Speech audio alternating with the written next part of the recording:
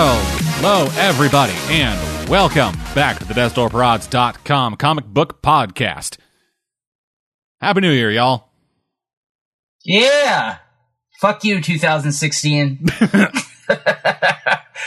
We're still alive, folks. We're not famous enough, don't worry. Yep, so I'm dead. Well, he is. I'm alive. Very much alive. You know, today we have Nico.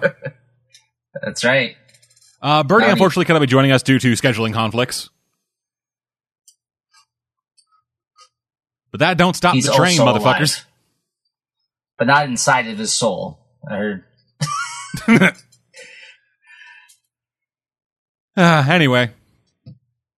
Speaking of not stopping the train, Birdie, he texted me and other people, and I think as Nico, I will talk to Nico about this, about Hulk, the new Hulk book. Well, the new She-Hulk book that's just called Hulk.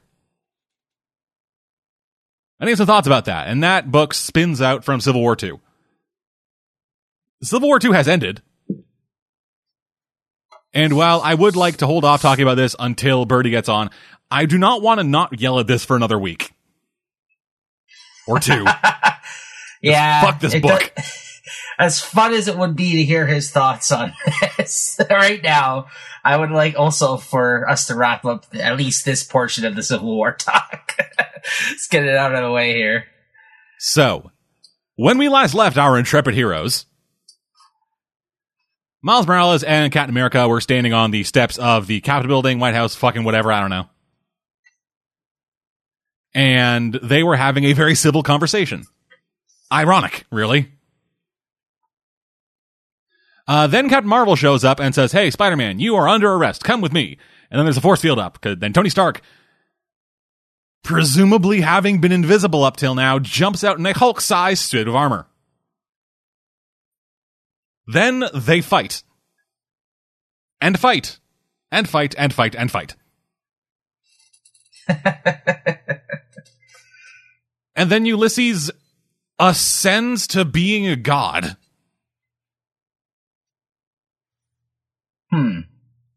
Just he's having fucking future visions, and then the universe shows up and says, "Hey, you're one of us now. Get your ass in here." Wait a second.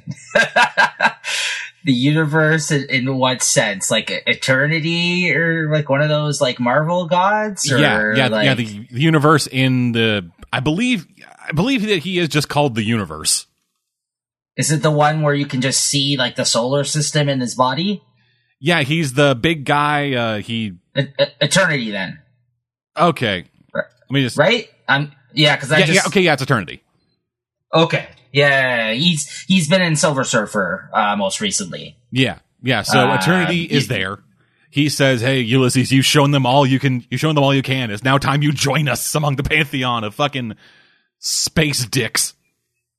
Oh no, Bendis fucking made him one of the cosmic characters. Yep. You don't fuck with those characters, man. Those have been around since like the beginning of Marvel. No. Oh, that's just insulting. Yep, and this is after he has fucking just has a train run on him of just possible future after possible future.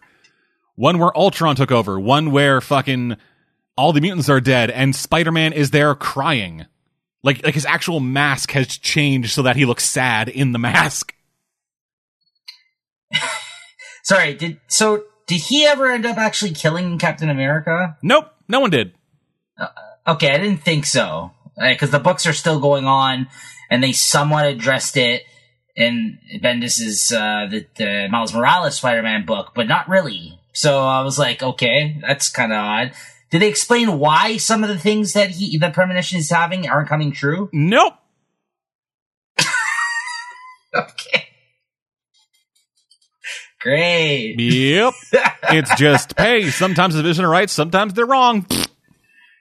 And why does he deserve to be a god? Because shut up. Oh, God. I'm making too much sense of this, apparently. I'm trying to find the logic in this event. There's none to be found, apparently. Yeah, so after that all happens, Captain Marvel just basically straight kills Tony Stark. Also, it was Captain Marvel. Yeah. That kills him. Interesting. Okay. Well, I say pretty much kills because he's not actually dead. He's in a coma.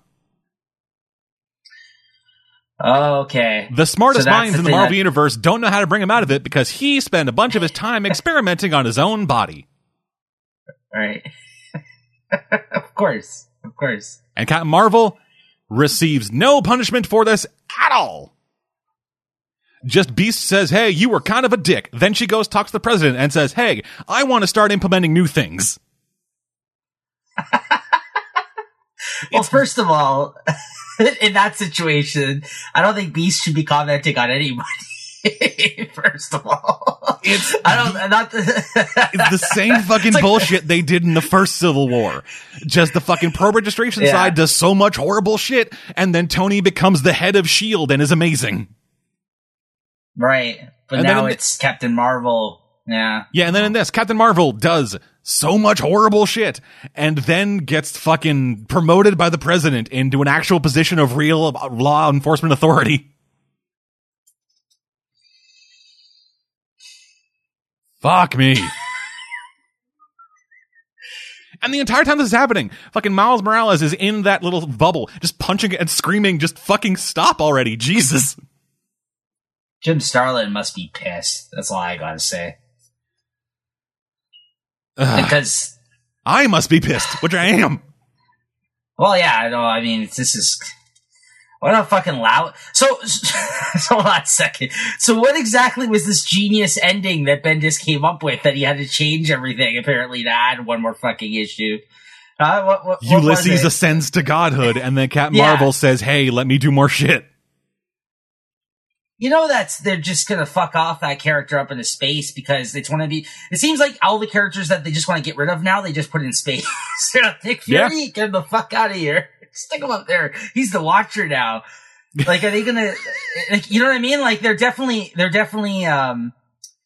They're aligning definitely all those, like, I guess those cosmic characters that really don't show up that often. So in that sense, they're forgotten about almost. You know what I mean? Like, Eternity and those fucking guys only show up on a rare occasion. Like, they're not characters that ever are able to hold titles of their own. You know what I mean? Like, I don't know you know what I mean? Like, they're in a Silver Surfer story where they're important to show up, they'll show up. Or in one of those other cosmic type books, like, I wouldn't say it's out of place for them to show up maybe in like a Guardians book or something, but it's not like they have like a fucking ongoing storyline that people are following. Oh yeah, no, like no one gives a shit right now about the fucking cosmic characters unless the Silver Surfer or the Guardians are there. Yeah. So I mean, the fact that they just stuck him in the space to be with one of those omnipotent type characters, like, it's crazy. Like, that's I don't know. I really don't feel great about. Like, I waited for this show to hear about this. Like, I avoided spoilers on this event the whole way through. You've been kind of the one that's been telling me this event as well throughout, because I haven't been reading it. But that's fucked up. I don't like that ending at all. Like, what kind of an ending is that? It's a non-ending. It is a Civil War ending. Yeah.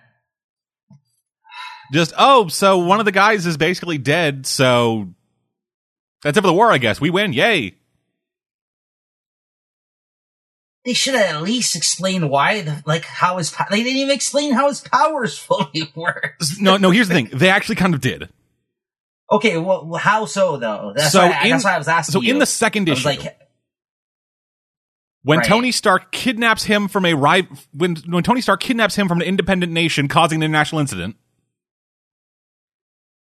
he maps his brain and determines through science that his power isn't actually predicting the future. It is taking in just a stupid amount of data and then producing a simulation of the most likely outcome.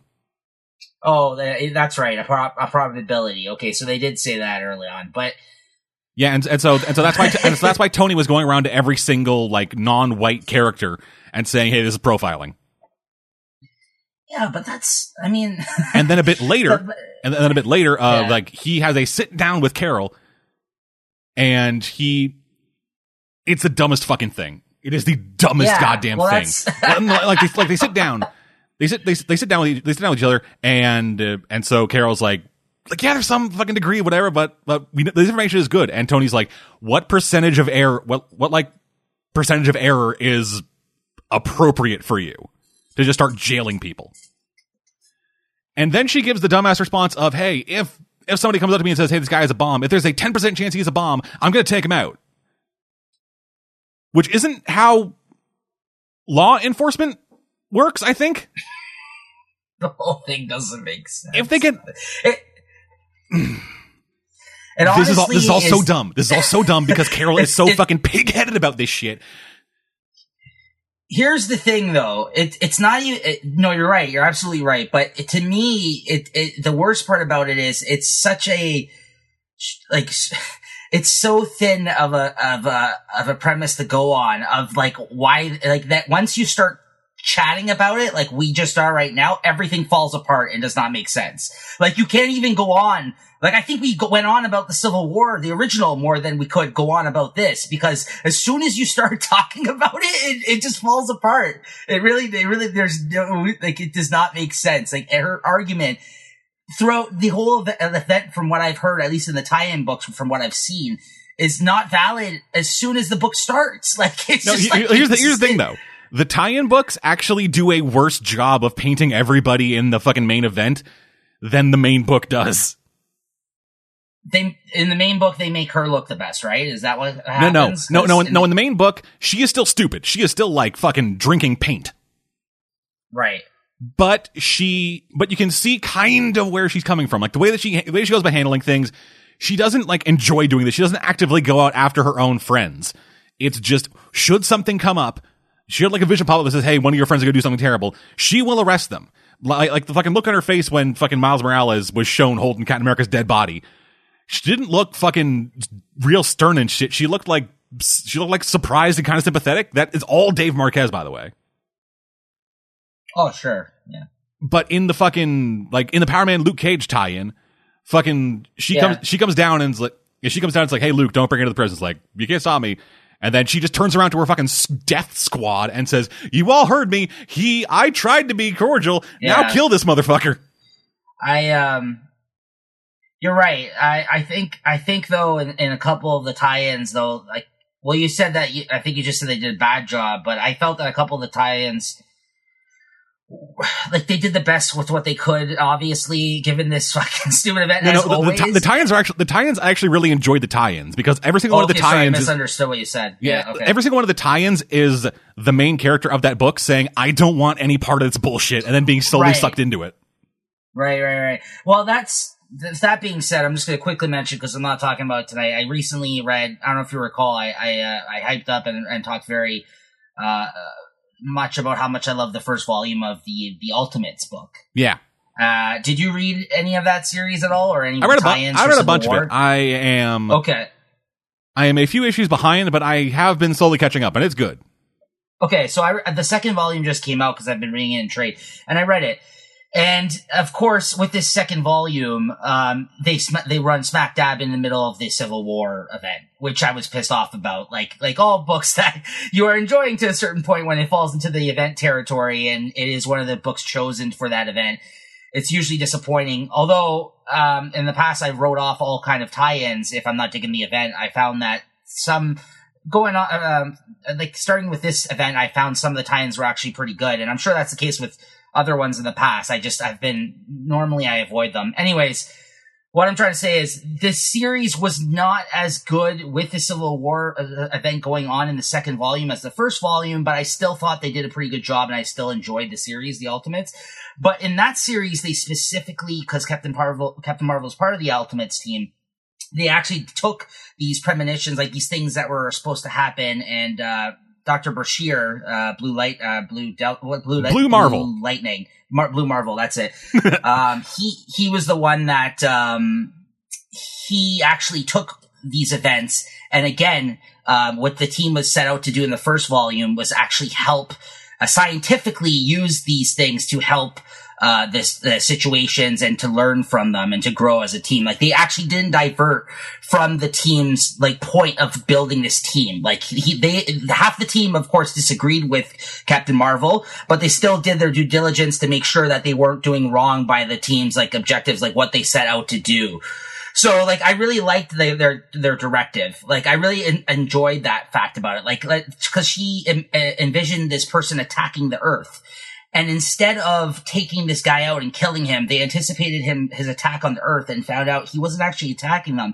He was just a misunderstood being coming into this Earth's atmosphere that they basically were able to capture and find ways to communicate with him and go from there and actually help him and use him to like, figure things out about the universe that they never knew as scientists. Like, that's what I really enjoyed about this second volume. Like, they actually took the Civil War and twisted it on its head to make like the fact that, you know what, we know these things are going to happen. We have Captain Marvel on our team who wants us to do something about it, but let's make a positive out of a negative, which I thought was really, yeah. That's the most retarded thing about all this, actually. Like, just what you said. Like, what you said right there, that is the very obvious counterpoint to anything Captain Marvel says. Right. Like in the main book and in a lot of the tie-ins, it is just fucking hard line. If you are seen in a vision committing a crime, you get arrested. Mm-hmm. But... And it looks like there's that thing that she said, like, oh, somebody says there's a guy with a bomb, there's a 10% chance they being correct, I'm gonna take the fucker out. That is... When I said that's not how law enforcement works, if law enforcement as far as I'm aware, and at least I think this is how this should go, if some kind of law enforcement officers or law enforcement agency gets credible information that a threat is going to happen, they will investigate that. If they find that there is a credible threat happening because of that information, they will act. If they find there is a misunderstanding, then they'll just fucking back off. Mm-hmm. A lot of the shit that Captain Marvel did could have easily been avoided if she just investigated. Right. Well, that's what I'm trying to say. In this book, that's the team that was half against her are the ones that pushed her into actually not just taking things at face value and question the theories itself, which I don't think this whole event could have been avoided, at least for her making her look so bad and be such a bad guy in that sense, if she actually gave it a second thought. Yeah. Like you said, she was so pig-headed, bullheaded there against Tony, she just wasn't letting it go. Like, she's like, no, this is the way. Yeah, everyone's gotta listen to me. In like, fucking two separate tie-in issues, they address this shit. Like, fucking, there is with Ms. Marvel. Like we said, in that first tie-in issue, she stops two crimes based on the information given by Ulysses. And both of them that were stopped, they were stopped after some amount of crime has been committed. Like one of the first guys she takes down is like, he stole a tank. That's a crime. Mm. Another guy picked the lock and broke into a grocery store. He did not go in there. He did not get a chance to go in to do whatever he was going to do. But that's still breaking and entering. That's still like unlawful entry, which is a crime. Mm-hmm. But so she scared him off or whatever.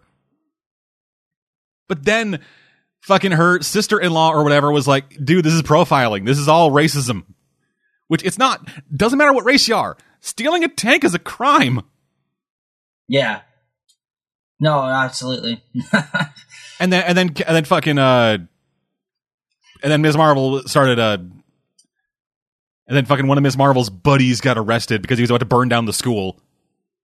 And he was like, no, well, I wasn't going to burn down the school. Just going to like fucking set up the fire alarms and stuff. It was going to be just like a little thing. And I'd be the hero and I'd save the day and everyone would love me again. But no. And so they fucking arrested him and threw him in jail for like fucking 3 months. Mm. And also we now have a new future villain. One of the fucking cadets that Ms. Marvel was working with was like a full hard-on believer of just absolute pre-crime justice, and is now super gonna fucking try to kill Ms. Marvel or whatever. Fascinating. And then in Spider-Woman, she actually I read that. Fucking Carol hired Jessica to go out and investigate some of Ulysses' visions. Right. And then fucking Hulk got killed, and she just said, "Hey, fuck you, bitch." I actually really enjoyed. I think we talked about it before. I liked the fallout of that story with the Hulk and Totally Awesome Hulk. Yeah, that was good. Hawkeye had a great moment. Amadeus Cho about how he was lashing out of anger and thought that he was quick to blame Clint, obviously, for what happened, but he was just acting out because he was angry that he lost his friend, and like he didn't realize it until he actually saw Clint and how upset he was by what happened as well, and like how his death affected a lot of people close to them, and there was that great the Spider-Woman moment.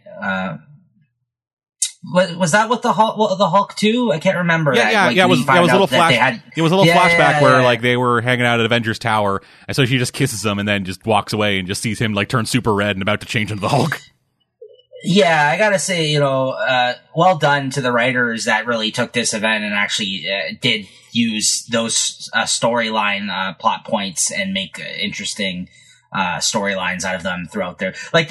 You mentioned a couple of the actual books that, although Civil War did end up going through them, that I do read normally and I continue to read, like Power Man, Iron Fist, and Spider-Woman. They did a great job of involving this without derailing the series that much. Like, you know what I mean? Like, it was well done. I really liked those tie-ins. One of the worst ones was the Sam Wilson tie-in stuff. Yes, I did read that too. I gave up on the Steve Rogers book. I dropped that, but I dropped it after fucking issue 3. Yeah. Anyways.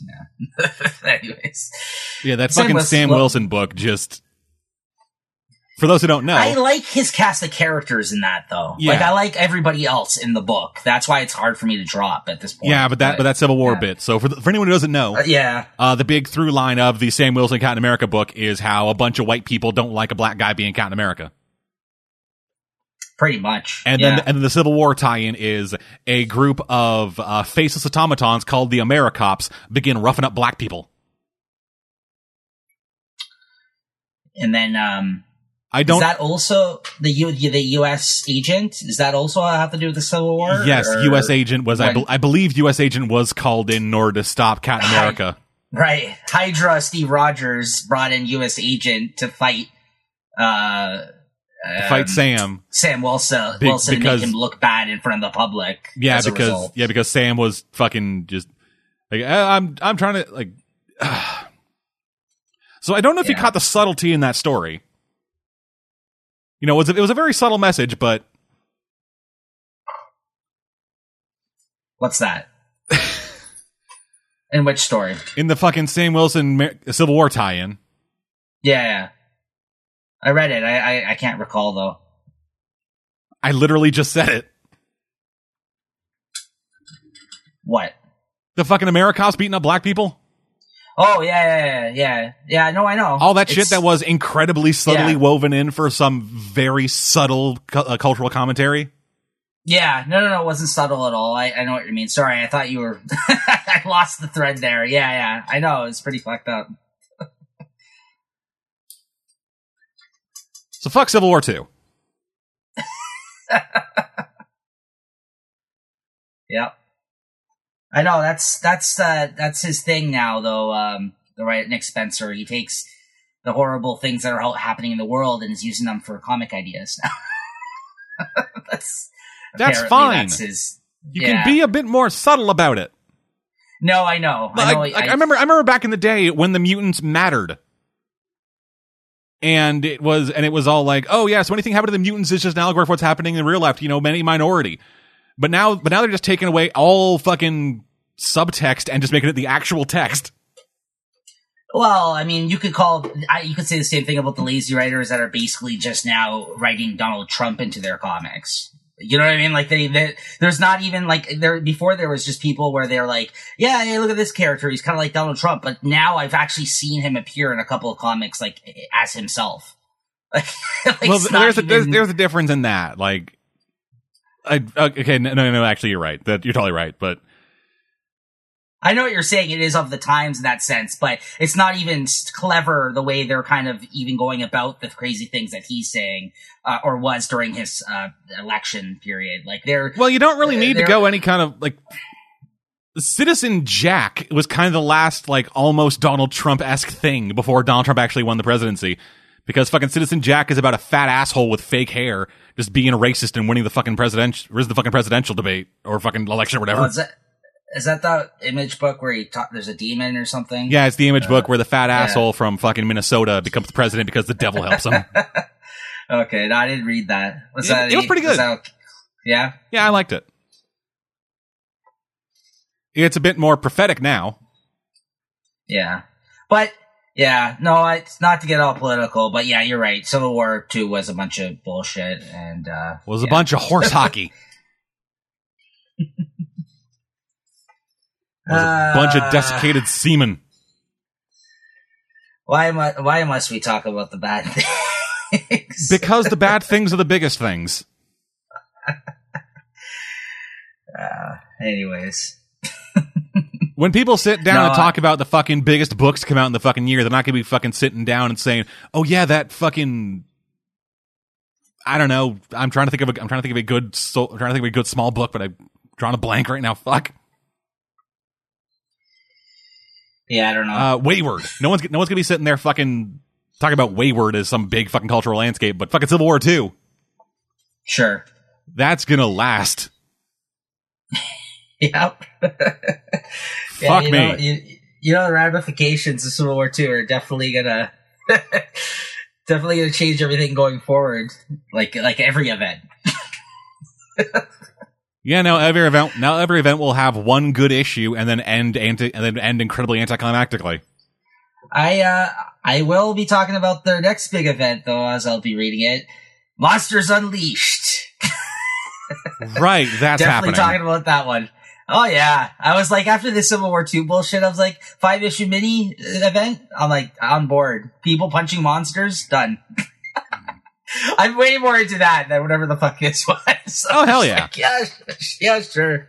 Why not? Cullen Bunn writing people punching monsters. Yeah, that's cool. Yeah, dog. Fuck it. So I'll be talking about that one if we'll be talking about that event.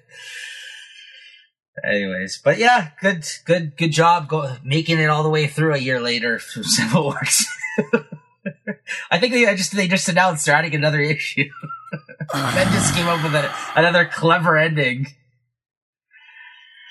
So now that you've read the ending, do you think that he actually needed to rewrite this whole ending of this event? No. Or was it just horse shit? Yeah, I thought so. It was just fucking horse hockey. And unless the entire thing was like added, unless that extra issue was added so that he could have a conversation between Spider-Man and Captain America that was like really good. Yeah. There was no reason to add another issue to this. Yeah.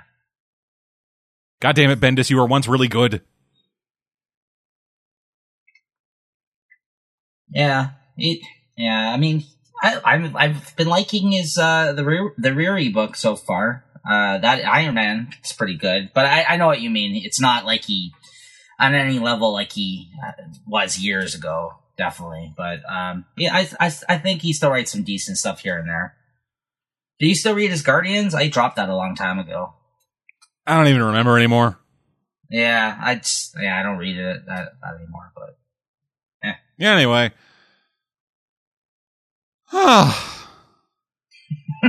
you okay? I'm just it's a big weight off your shoulder. Yeah, I'm just free now. Yeah. I didn't mean to make that noise, by the way. That fucking squeak. I meant to just like fucking exhale and sigh. But apparently there was a little bit of hate left that it had to like squeak its way out. Mm-hmm. My throat really hurts now. It's okay. Wait another few months. I'm sure there's going to be another year event that, you know, it's funny. I seen on Twitter, Hickman made a funny comment, I guess to anybody who's talking shit about their most recent event. Now that he doesn't have any books going on in Marvel, by the way. I guess he's like, yeah, fuck it. I'll just make this comment. He made the comment to say that, Civil War 2 is like the second event ever to actually finish the same year that it came out. by basically talking shit about himself as well, but about how Secret Wars kind of went on and actually came out within 2 years instead of one. But that is so sad. It is so sad that fucking Civil War II was the second book, the second event to finish. That's what he said. I don't know if that's I'm sure that is true. I haven't looked into it, but he made a comment on Twitter saying that basically he's like, yeah, I'm also including myself in this. Like, he's like, no one insults me like I insult myself. He went on to say after that. I just thought it was funny that he brought that to I guess to ward off the Bendis hate a little bit, but. Okay. Well, I need to go get a drink. Otherwise my throat's going to fucking start bleeding. All right. You talk about your first book then. Sure. Okay, so I'm going to first talk about Superman number 13, or I guess you can also talk about, include in that Superman 12 to 13. This was a little 2-part story that continues how great the Superman series has been since DC Rebirth started, and we've talked about it a couple times on the show and how much we love the series. After I initially talked about it, and Dead Man caught up and reading it now as well, and it just continues to be a lot of fun. I think the best part about the Superman series that Tomasi is doing a good job writing is that he's been writing these little 2 to 3 issue arcs. So, like, prior to this, you had that, like the Monster Island, New Frontier, type story that he did that was basically just, to commemorate, like, Darwin Cook. Like, he basically just took the New Frontier, storyline and did, like, a little return to, that island with, Superman and his son. So good. Yeah, and then you had that, and then you had the Carnival issue, and then if they follow it up with this this fantastic little 2-part story where Frankenstein, Agent of Shade, makes an appearance, who I'm a big fan of since they did the series and Lemire first broke out on the scene at DC Comics, and he was tasked to write that as the part of the original New 52 launch years ago now, 5 years ago, and you know, he was a character that Morrison also wrote in The Seven Soldiers of Victory and other things. So I've really grown to love the character. And the thing about this, that Frankenstein version that Morrison wrote, Doug Mahnke also drew him, who was the artist on this little 2-issue arc, who's been the fill-in artist in some of these issues of Superman so far, along with Patrick Gleason as well. And it just looked it looked great. It was a fun little story. His girlfriend, who, if you read that Agent of Shade series, Mrs. Frankenstein or whatever, she leaves him in the series towards the end of the series.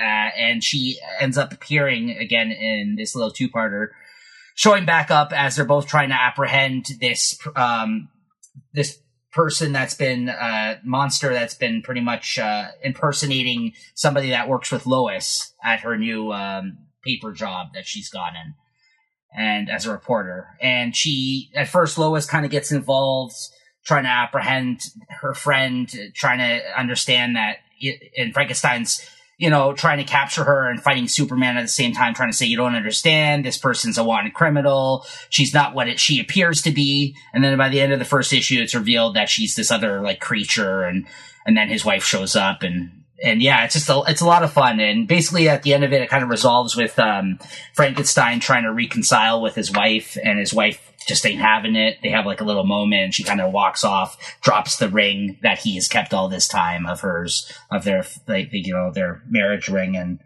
their wedding ring. And then she kind of, she goes off, and he's like, I'm not sure what to say to you now. And Frankenstein's like, nothing to say, Superman. He's like, except goodbye. And he kind of just wanders off, going his own way, as he does, Frankenstein.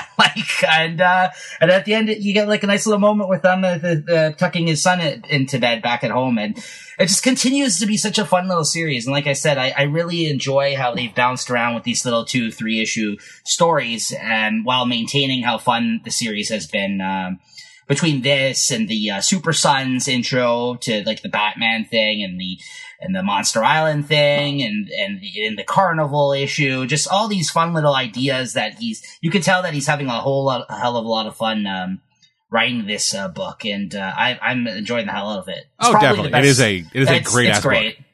It's probably in, like, I would even say the top 3 Rebirth books since they've started all these Rebirth titles. I think definitely. Me, which is surprising and a lot to say because also in that story, didn't Lois Lane jack Frankenstein's hoverbike? Yes, that happens as well. Now she has a hoverbike and the Hell Knight armor. She actually learns how to fucking drive the thing too, like because they try to take it back from her. She's like, no, don't worry, I got this. And she like, yeah, it's like, hey, Lois, you want me to fly to go check out your friends? Like, no, I'm gonna go do that. You stay here and deal with this shit. I'll see you at home. Yeah. And that's the thing. Between this and Trinity, and even a little bit in Action Comics, from what I've seen, although I'm not caught up on that. She's been really stepping up as a character herself as well, and kind of getting involved without any superpowers, and actually just kind of being like a strong, female character. And, like, she's way better than the snot-nosed, pain in the ass Lois Lane that we've kind of come to know from previous versions. Like, she's very... I really want to see where she keeps the Hell Knight armor on the farm. In Trinity, you mean? Or, like... No, in any of them. Just. Yes. I remember for whatever reason her keeping the Hell Knight armor. Okay. From what, though? I don't recall. From the Eradicator story. From the first arc. From the first arc of this series. Yeah. They went to the secret bat cave on the moon, and then she donned the Hell Knight armor to fight the Eradicator. That's right. Yeah, I don't know. I don't know, actually. That's a good point. I don't know what's going on with that. I just love in like the main Superman book, just like Batman shows up and like Superman isn't there, so like Lois is giving him a tour and it's like, guys, here's like fucking John Room, here's room, here's that armor I stole from your fucking Batcave on the moon, you jackass. Right, she has like her own like kind of Fortress of Solitude with all like her things that she's been collecting. Yeah, it's in the shed. Yeah. It's in the shed. It's just a fucking wine fridge and the Hell Knight armor. Yeah, that would be a fun little idea, actually. I forgotten all about that. Good catch. Yeah. It's a great series, man. I really love this series so much, and I really hope it continues. Like, and it's cool that he's going to go off and do his own thing with that Super Sons, and he's also writing it, Peter Tomasi, but he's doing it in that book. So, you know what I mean? Like, if he keeps it separate from the activities in this book, for the most part, I think that he'll have a good balance of kind of fleshing out John as a character even more in that book definitely. As well. And yeah, so I think I'd really like to see like more development between like his relationship with his neighbor, with the neighbor girl. Yes. The one that who's basically like Clark's Lana. crush, Lana. That's right. Yes, I forgot her name. Yeah, I would like to see like in that. That's when she was introduced in that little 2-part with Damian, right? Is when they kind of addressed that. No, she was introduced. She was introduced in the first issue after John accidentally killed their cat. Oh, right. You know who came back in that issue, which I don't have any backstory on, and I'm sure you do because I think read that series. Nobody was the stuff but it was the stuff that Patrick Gleason was doing in the Robin Son of Batman. That girl that shows up and that creature. You said you read that series, didn't you? Yeah, I did. That's Goliath, I think, and Nobody. Yes, the daughter of Nobody, right? That's like she's the new Nobody. Or? She's the new Nobody. Oh, she worked with Damian during his Year of Blood retribution thing.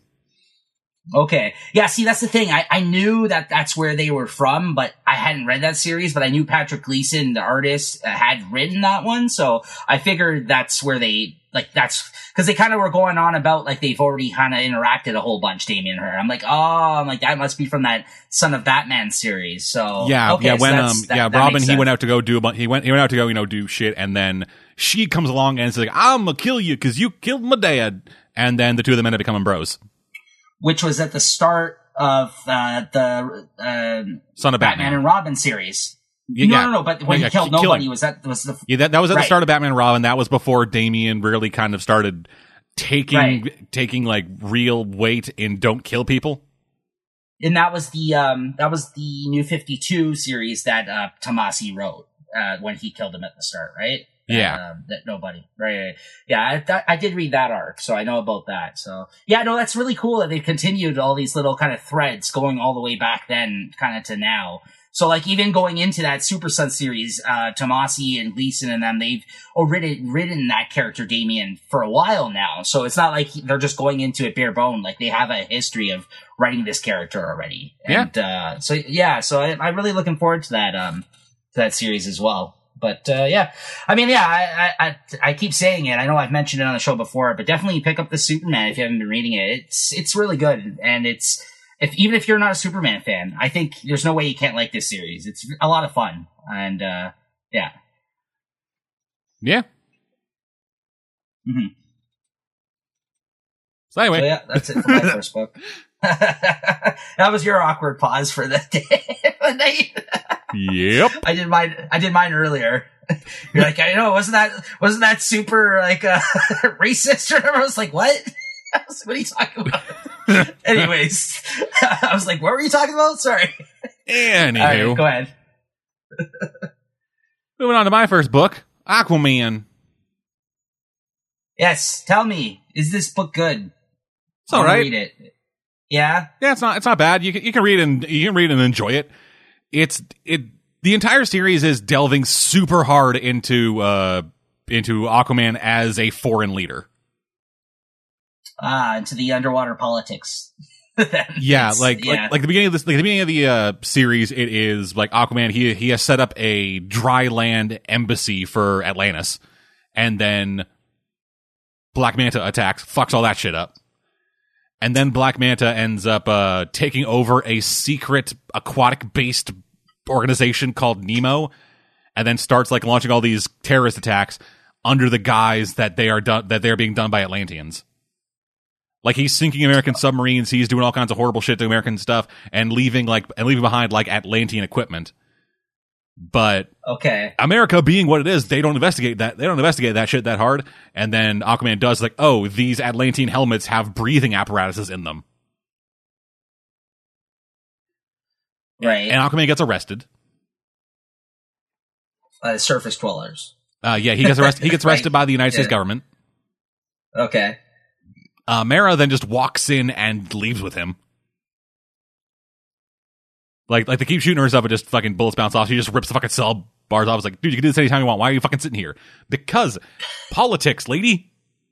Yeah, he's trying to respect the human. Yeah, I get it. He's trying to respect their justice system. Okay. Yeah, he still escapes. Right.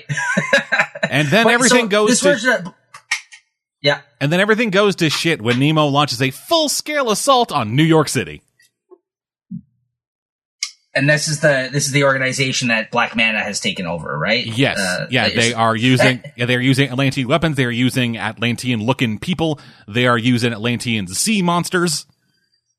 So I don't know too much about Black Manta, but is this like the version where he killed his brother or father or something like that? I believe so. Aquaman accidentally kill somebody in his family, or I believe Aquaman accidentally killed his dad. Okay. Yeah, because that's the whole thing driving this version. I've heard that this might be just the New 52 version though of this character. Like it might at least that storyline. I don't know if that's the case with all Black Manta. I don't really know too much about Aquaman in general. That's why I'm just curious as to what his motivations are here. So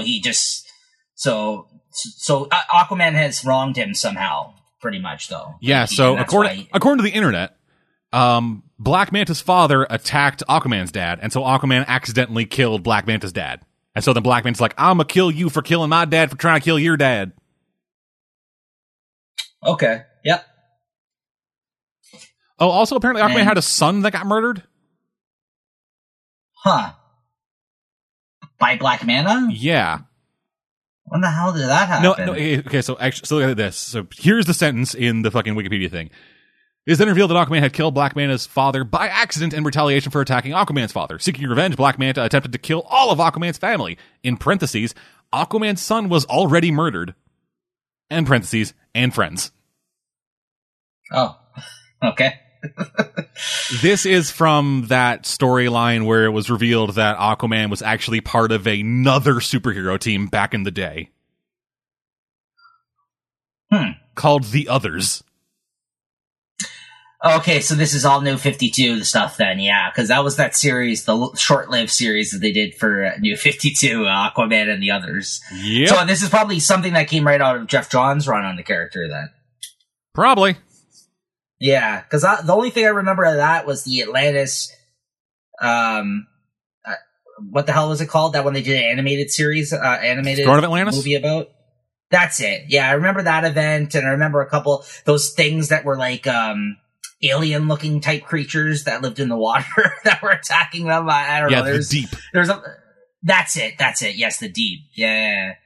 But that's the thing. I didn't read his whole run the whole way through. Was that you? Did you read it? No.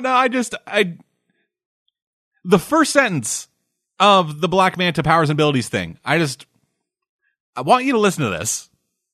All right. Black Manta has some degree of enhanced strength and endurance, likely a result of the serum that cured his autism and left him extremely violent and vicious. Huh. Yeah. That's interesting. Apparently, Black Manta was autistic. But then he got cured and turned into a murderer. As a result of getting cured, he turned into a murderer. I guess so. Oh, also, a demon by the name of Neuron turned Black Manta into a human-manta hybrid. Oh, so that's not even a mask anymore, that ridiculous thing. No, it's still a mask. The process had since been reversed by Aquaman. Okay. What the fuck is Black Manta? Wow. That's a deep hole you fell down there. Jesus Christ. Knowledge. That's the thing. I don't know anything about like that. Like, I know that he's always been his like rogue, but I've never known that like anything about that character, right? Other than the fact that he's been wronged by. I heard the thing about his father dying, but I didn't know any of this other shit. So yeah, so New York is now he is attacking New York as this Nemo organization in the book. Yeah, but it's all under the guise of being an Atlantean-led attack. Right, so everyone's going to blame... It sounds like a generic Aquaman storyline for the most part from what I'm used to hearing. But like it sounds like some of the stuff that Johns was doing in terms with him trying to get respect as in Atlantis or whatever is continuing into this series at least. Yeah, I got the start of it. One of the things that happened was a group of Atlantean terrorists who don't believe that some fucking half-blood surface bitch should be their king. Mm-hmm. Started launching attacks on subs. Aquaman stopped them and arrested them. Well, what happened is Aquaman's... Oh, wait, you just said in that wiki, it said that his brother was dead? Because wasn't his brother in Johns' run too? Like, against him? Orm. Right. Sea right. King. That was the whole, that Throne of Atlantis thing. I think he had started that whole conflict. He did. If I'm not mistaken. Yeah. That's right, yeah. Not Sea King, the Ocean Master. Right. The Sea King is something else entirely. So, as someone who's read Aquaman before, do you like the series is good? Like, I think it's fine. Okay, so it's not like Superman level good, but it's not bad either. No, it's like telling it is a story that has been done to an extent before, but it's doing it from a different angle that I find interesting. And the biggest problem with it is that it is something that, like I said, something we've seen before. Yeah, it is a bit dull, and the fact that no one on the Justice League seems to give one fuck about what Aquaman has to say. Do they appear in the book and they just don't give a shit? Or at the end of the most recent issue, fucking after Atlantis launched their attack on fucking the world, Aquaman is like in the fucking control room, like trying to fucking keep everything from getting more on fire, trying to figure out what's happening. And all of a sudden the fucking Justice League teleport in. It's like, Arthur, we gave you your chance. And then they're just going to fucking attack him. Along with Simon Baz, a guy who was in a fairly similar situation to this. Right. I really shouldn't be saying anything. Also, Superman is wearing an oxygen mask to breathe underwater. Because Superman needs to breathe, you know. Right. I mean, he can go into the vacuum of space and be fine, but going to the bottom of the Atlantic, that has some pressure on him. So he needs to, have a mask on. How is the no, that's stupid. How's the art in the series? Because it seems like there's a lot of revolving artists on this book from what I've seen in the solicits. Like has it impacted the book, would you say? Not really. Like, I didn't even really notice. Like, it's been keeping a very similar tone throughout all the artists, if it has been like fucking rotating out artists every goddamn issue. But it's been doing a pretty good job. Yeah, it's been keeping a decent tone. It's been keeping like a similar level of quality. That quality is pretty good. Like, it's fine. Yeah. Aquaman is fine. Yeah. When's he gonna get his respect, though? People just need to get over it. He'll never get his respect. Because everybody makes the joke that he's fucking like, oh, I'm gonna fucking tie fucking flying fish to my shoes, and all of a sudden I'm gonna fucking go across the Atlantic. Or I'm gonna go ride the seahorse. I'm gonna fucking use my mind powers to make a turtle plug up a fucking hole in an underwater research facility. I'm Aquaman. Because I remember we had this same discussion when it first started with the Rebirth, and you even said at that time, you're like, yeah, it was okay, but I'm going to give this a few more issues because I really would like to support Aquaman. Because I've always liked him. And I understand, and I don't not like him, but I remember we even brought up the fact about even at the start of that John's run, because that's the only thing I've really read is some of his run, is how they even made a point of saying in that first issue how people make fun of him. like in his own goddamn hometown. Like, he goes to the diner he's been going to since he was fucking 5. And in there is like, hey, dude, you wear an orange, but you fucking talk to fish? Right. And he's like, well, you fucking mouth-breathing jackasses, fish don't talk. Yeah, so it's just always that thing where it's like, can we get past this already? It's like now, excuse me, I'm going to enjoy my fish and chips. Yeah. I'm going to go out to the sea and sprinkle fucking freshly cooked fish crumbs over the goddamn ocean to let them know who's fucking in charge. Then I'm going to make a whale eat your car. Justice League is shitting all over him in this book, apparently. Like, what the hell? It's... I can understand a certain level of like, hey, yo, bro, what's going on here? And like being cautious. But that's something I expect from fucking Batman. I expect Superman to have hit one of his best friend's backs. Not fucking come down there and say, Arthur, we gave you your chance to talk. Now you must die. Yeah, this isn't the fucking Zack Snyder verse. That's like a Captain Marvel move or something. Yeah, also, Batman just like fucking dives down there only wearing an oxygen mask. Like, what's with all the oxygen masks? This artist just enjoy drawing. It's like Superman doesn't need one. What the hell? Yeah, like looking at it, like it is. It is Flash, Wonder Woman, Superman, the two Lanterns, Batman, and Cyborg.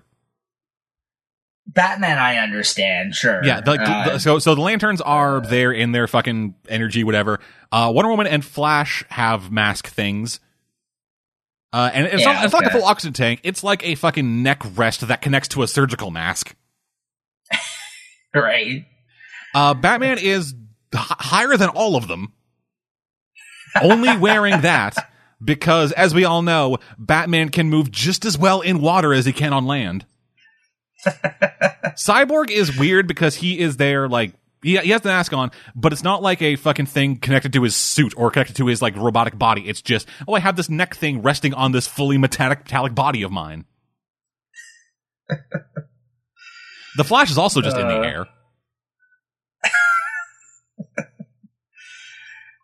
Oh, man. This is stupid. Yeah, the more I look at this panel. You're just like, fuck this. And that fucking terrible Lady Green Lantern looks dead. She has fucking Youngblood's disease. Are her feet pointed? No, her eyes have no pupils. They're just pure white. Okay. Yeah, because the pointed feet is always also a defect. That is a symptom of late stage Youngblood's disease. If your feet turn into triangles, you're already lost. If your eyes are pure white, you still have a chance. Youngblood's disease affects millions of comic book characters every year. Please contact your local health authority to inquire about making a donation. Together we can stop Youngblood's disease from spreading. Yep. All right. So good on Aquaman? Aquaman's fine. Yeah. I might check out the first trade then. I kind of want to like the series too, like you said, but all right, I'll check it out. And just for everybody out there, Aquaman is fine is not a statement about anything about him. If it was, it would be. I would say Aquaman's fine. Yeah, because he's from Maine, right? Not where I was going with that joke. Yes. All right, so Hawkeye number 1. Hawkeye gets more respect than Aquaman does. Yeah, really. It's true, actually. So yeah, this is the Hawkeye that is written by Kelly Thompson. Artist on it is Leonardo Romero, and colorist Jordi Belair, who colors all the books. And this is about what the hell is her name again? It just I can't believe I just blanked on her name. What's her name? Female Hawkeye. Kate Bishop. As bad as that sounds. Yes, thank you, Kate Bishop. Sorry, I just blanked on that. Yeah, so this is her first issue. I remember we were talking about this series prior to coming out, and we were kind of looking forward to it because we both talked about enjoying Kate Bishop, and in the previous Hawkeye series, I thought that they built her up to be a really strong character all the way back from Young Avengers days through Matt Fraction's Hawkeye alongside Clint. And then also, Jeff Lemire also included her in his run on Hawkeye. So now she's finally got her own book. This is Hawkeye. It's still just titled Hawkeye, but it's following the adventures of her as she's continuing an idea that started in the Matt Fraction run of her pretty much doing their version of her doing a Jessica Jones type of private eye investigations setup. They played with the idea. Matt Fraction did it in his run. Had a couple of issues when there was delays in the series where it focused on her starting her own her own private detective agency. Yeah, in LA. And she basically now in this series she's gone to Venice Beach, California, and is set up shop there. And it was just okay. Did you end up reading this first issue? Not yet. Okay. So I'll start off with the positive things about it. I think the artist is very good on it. I'm not familiar with his work, Leonardo Romero. I think he did I think he was like a fill-in artist on one of the issues of Doctor Strange. I think he did a Doctor Strange issue, during Jason Aaron's run. Other than that, I'm not too familiar with his work, but I'd say it's reminiscent of what the artists like David Aja or Chris Samnee, some of the people, David Aja, who worked on the Hawkeye series that Matt Fraction did. So it's definitely in the same school of art I'd say we're kind of used to seeing in the Hawkeye books already. So it follows that same style, and in that sense, I thought he did a really good job. It looks really good, while at the same time being his own style.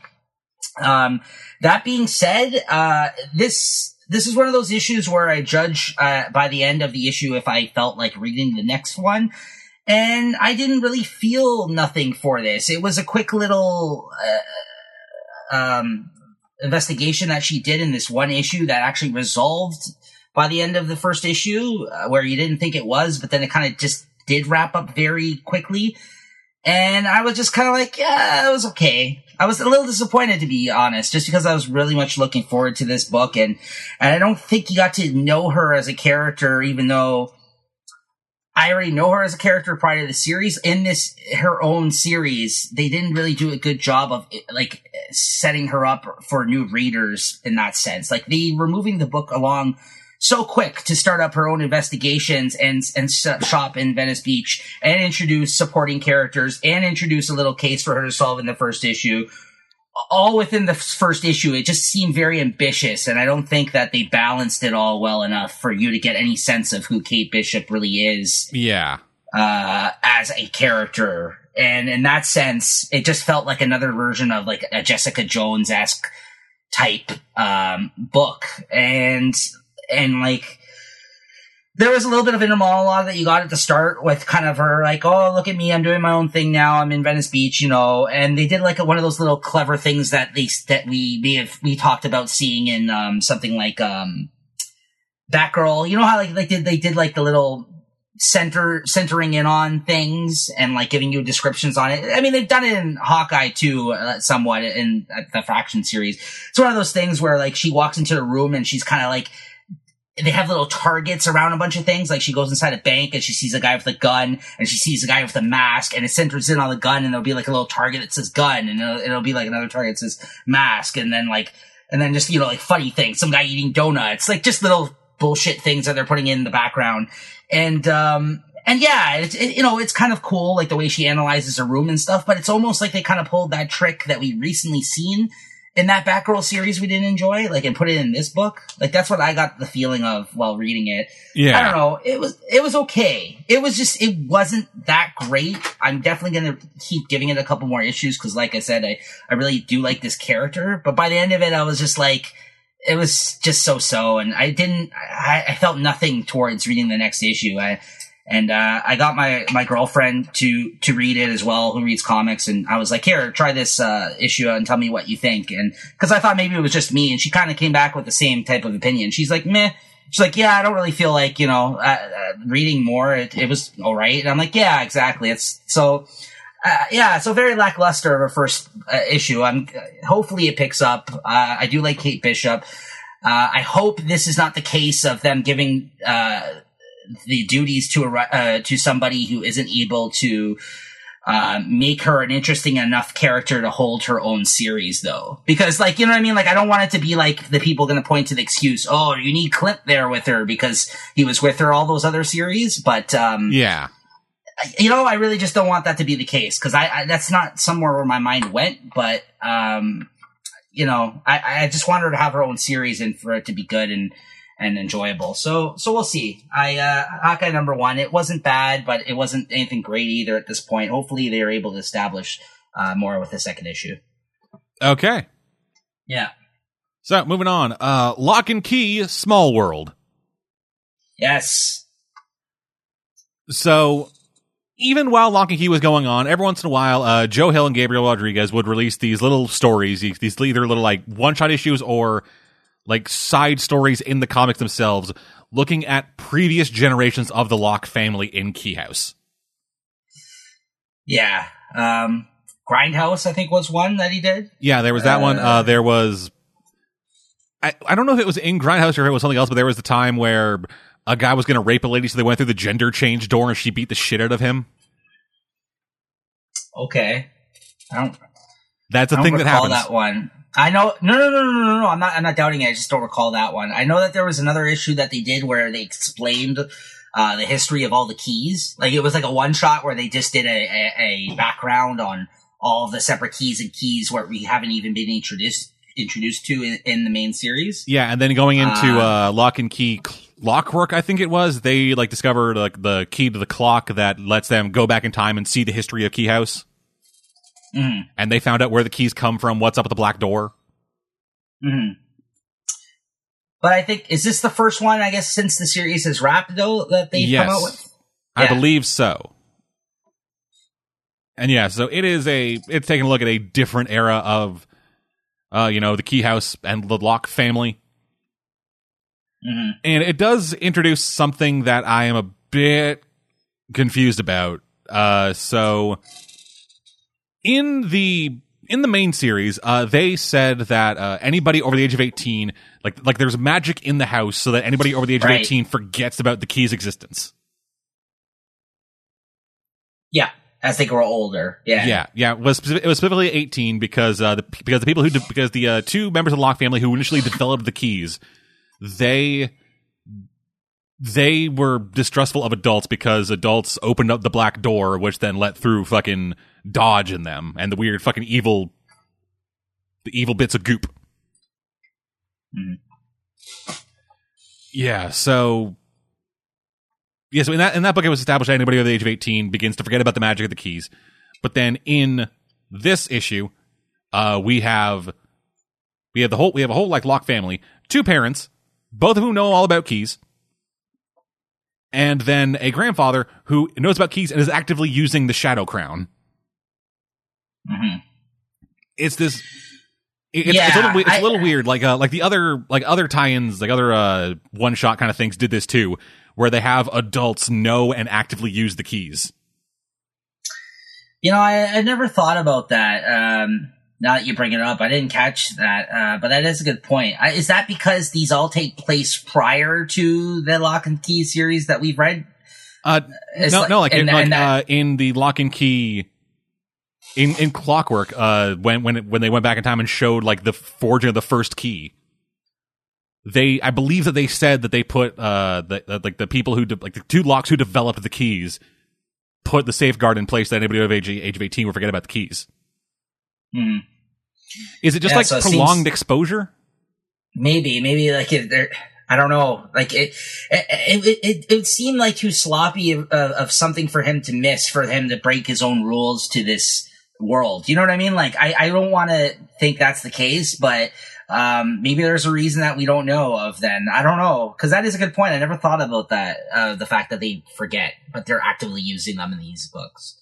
Yeah, I don't know. That's a good point. I'm not sure. Because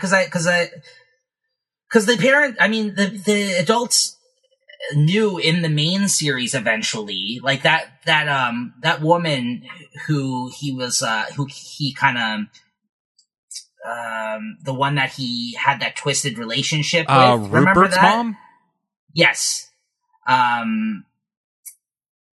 Like she remembered, but that's only because I think he made it so. Yeah, like when he came back, she started like having like weird fucking flashbacks to shit, and but like his dad knew about the keys when he was younger, and then forgot about them when they left the house.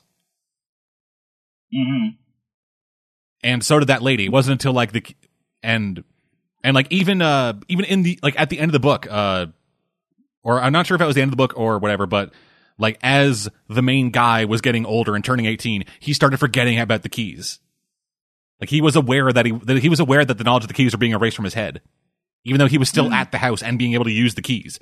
In this, the dad is like, oh yeah, so the fucking Locke family has been at the key house for generations holding this shit down.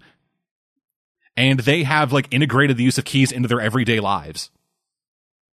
Mm-hmm. Like at the dinner scene, the fucking grandpa is wearing the shadow crown and using the shadows as like servants. Mm-hmm. Yeah. That scene's beautiful. That 2-page spread that Rodriguez did. Oh yeah, definitely. It is real cool. So good. So good. And it is also really cool, like seeing a family, seeing people use these keys as just part of their everyday life. Like that was something that we kind of got in the original run of the series, but there was still like the magic behind it. It was like, oh my god, all this shit, we don't have no idea what it does. Oh my god, I can fucking fly now. Check it out. I'm fucking ripped. I'm a ghost now. Fucking sick. Meanwhile, in this, they're surrounded by fucking shadow knights and imps and shit, and like fucking, they have like fucking goddamn magic doll houses that let them fucking manipulate reality and shit. Right. Yeah, that was a really cool idea too. But that's the thing. I think in that sense, since adults are actually part of this and using the keys, they're going to use them differently than those kids and teenagers were in that original series.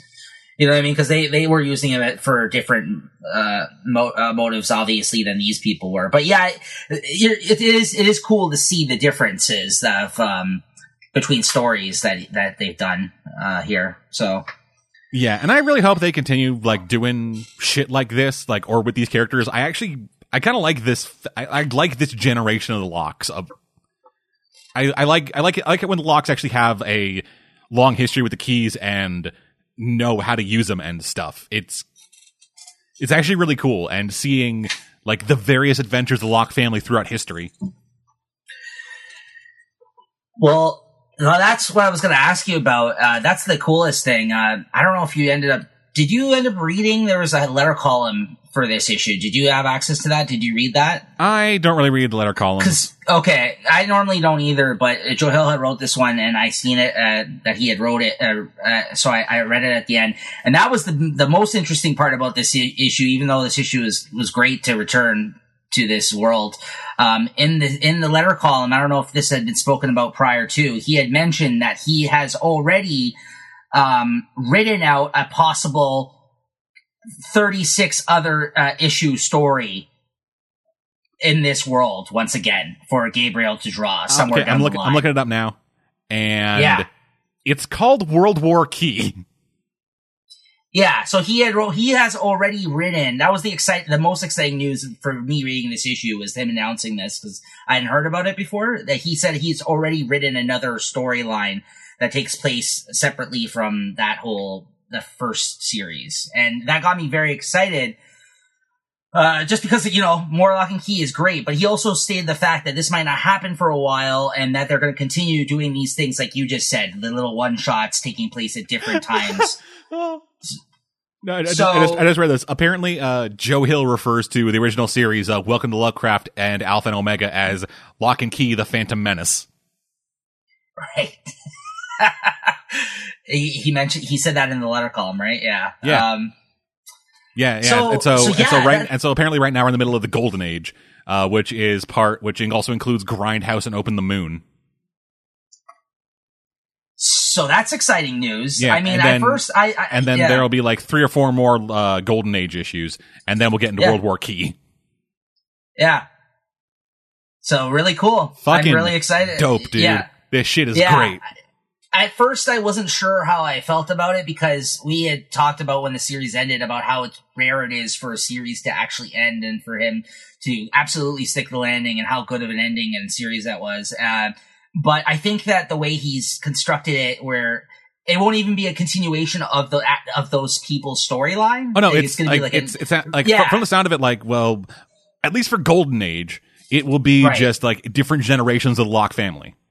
Different generations, yeah. So I'm totally on board for that. Like, he found a good way of doing it. Like, if it was like a return where it's like Lock and Key 2, then I don't think I would, I'd still check it out. I'd still be fucking excited. Tyler Bowden Kinsey are back, dog, and this shit's about to get fucking real. Dodge might be back. What? Yeah, like I don't think he would do that though. So I'm glad that he did it this way. I wouldn't be as excited for it as this, but that's really cool news. I'm really fucking looking forward to this now. I'd really like it if in World War Key, like, one of the key figures turned out, like, quote badum tish, key figures turned out to be Rupert. Okay, yeah. Like that was his whole thing. Guy? Yeah. I'm pretty sure that's the kid's name, right? Yes, with the glasses, who had all the army. Yeah, the mentally handicapped kid. Yeah. No, he was a great character. Yeah, awesome. He turned out to be one of the biggest heroes of the fucking book. Yeah. And, I know we diverted from the, you talking about the issue there, but, it's fine. I just want, because this is exciting news. I mean, I'm really looking forward to, more Lock and Key now, but yeah. The big deal, the big thing with this issue is a spider terrorized them. Yeah, which is funny because Joe Hill was also the adapter of The Shrinking Man. Oh, was he really? Rufus, not Rupert. Rufus. Okay, sorry, I thought you had it with Rupert. Okay, yes. Rufus Whedon. Mm-hmm. Yeah. Anyway.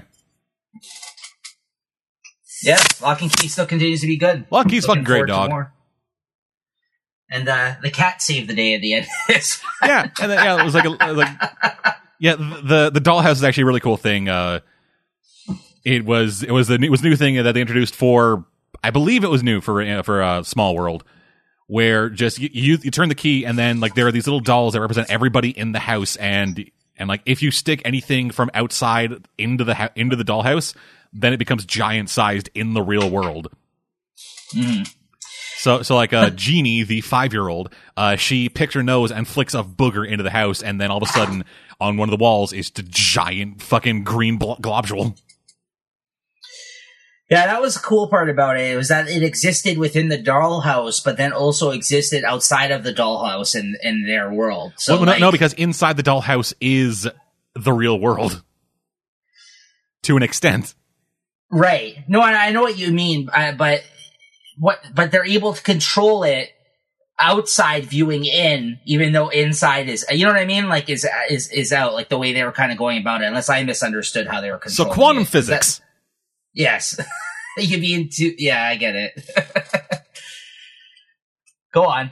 If you want to explain it. No, I'm good. If I try to explain it, my head will hurt. Right. That's why I backed off. I'm like, yeah, that's enough of this. All right. Yeah. All More right. Lock and Key is not a bad thing. No. Great series. I hope that he continues it for, I mean, at least he guaranteed there's definitely going to be more one-shots, but it's one of those things that he's already plotted and outlined. Yeah, there's going to be a few more one-shots and then maybe a new series. Yeah, so maybe in a couple of years we'll see a new series come out. But yeah, that's and awesome. maybe when that new series come out, we'll still be around. I know I will. Yeah. Yeah. Even if you fuckers kill me, I'll start haunting the goddamn internet, uploading phantom podcasts onto your fucking computers. That's just creepy. Yeah, you'll just have a fucking audio file that's nothing but static, occasionally interrupted by screamings. Yeah. And then when you run it through a fucking like oscilloscope, it then spells out my opinions in the latest Marvel event. So you're basically U2ing us. Is that what you're saying? Oh no, it's you're gonna pull an Apple and force us to have a U2 album on. Oh no, you can delete these files. Right. You can delete these files. You'll just get new ones after you delete them. Nice. Like it'll just be like, oh man, like if you look up a comic review more than once, all of a sudden a folder will appear in your fucking desktop that just says DDP, and then in there will just be nothing but files and me screaming. Oh, I thought you were gonna say Diamond Dallas Page was just gonna be up in the folder. No, you do that, and then you'll be able to 3D print a can of Diet Dr. Pepper. Okay. Very nice. Anyway, your next book, right. Nico. Yeah, next book. I think we milked that one for all that we could. Green Valley, number 3. So this is, I haven't talked about this series yet. This is the new Max Landis series from Image Comics. And so we talked about Max Landis and his comic writing during the Superman American Alien series that was going on this past year, and which we both really enjoyed. I remember talking about. That was one of those books I think we talked about almost every issue on the podcast. It was one of the better things DC had brought out previous to Rebirth, at a time when there wasn't a lot of good stuff going on. And I know that Max Landis is a very opinionated person who a lot of people apparently don't like for things that have conspired to things that have happened on the internet, which I'm not even aware of or a part of. I've just read some of his comic works. So he wrote out a series of tweets talking about his new movie, American Ultra, and a lot of people read them in that he was blaming the audience for not seeing his movie. Oh, okay. So that's where some of it stems. That's where a lot of that shit stems from. Okay. That's where some of it stems from. The rest of it is that he never stops tweeting and can kind of come off like a bit of a jackass. Right. Well, that's what I mean. I've heard these things. I don't really have the background with him. Like, I don't know him on social media, so like I don't follow him. So that's fine. I can understand that. But from a comics perspective, I really enjoyed his last series, and I had heard all those bad things about him going into reading that Superman the American Alien, and it didn't really deter from my enjoyment. It didn't make me stop enjoying that series for whatever it's worth. And so I was kind of interested in checking out this his creator-owned project that he announced with Image Comics, and it was one of those series that I was going to check out initially, but then I picked up the first issue to try, and the first issue was fantastic. Great first issue. It was basically about a group of knights It's a very fantasy-based story, who like knights that are very revered. And have you read any of this Dead Man at all, or? I've had the first issue on the docket for a while.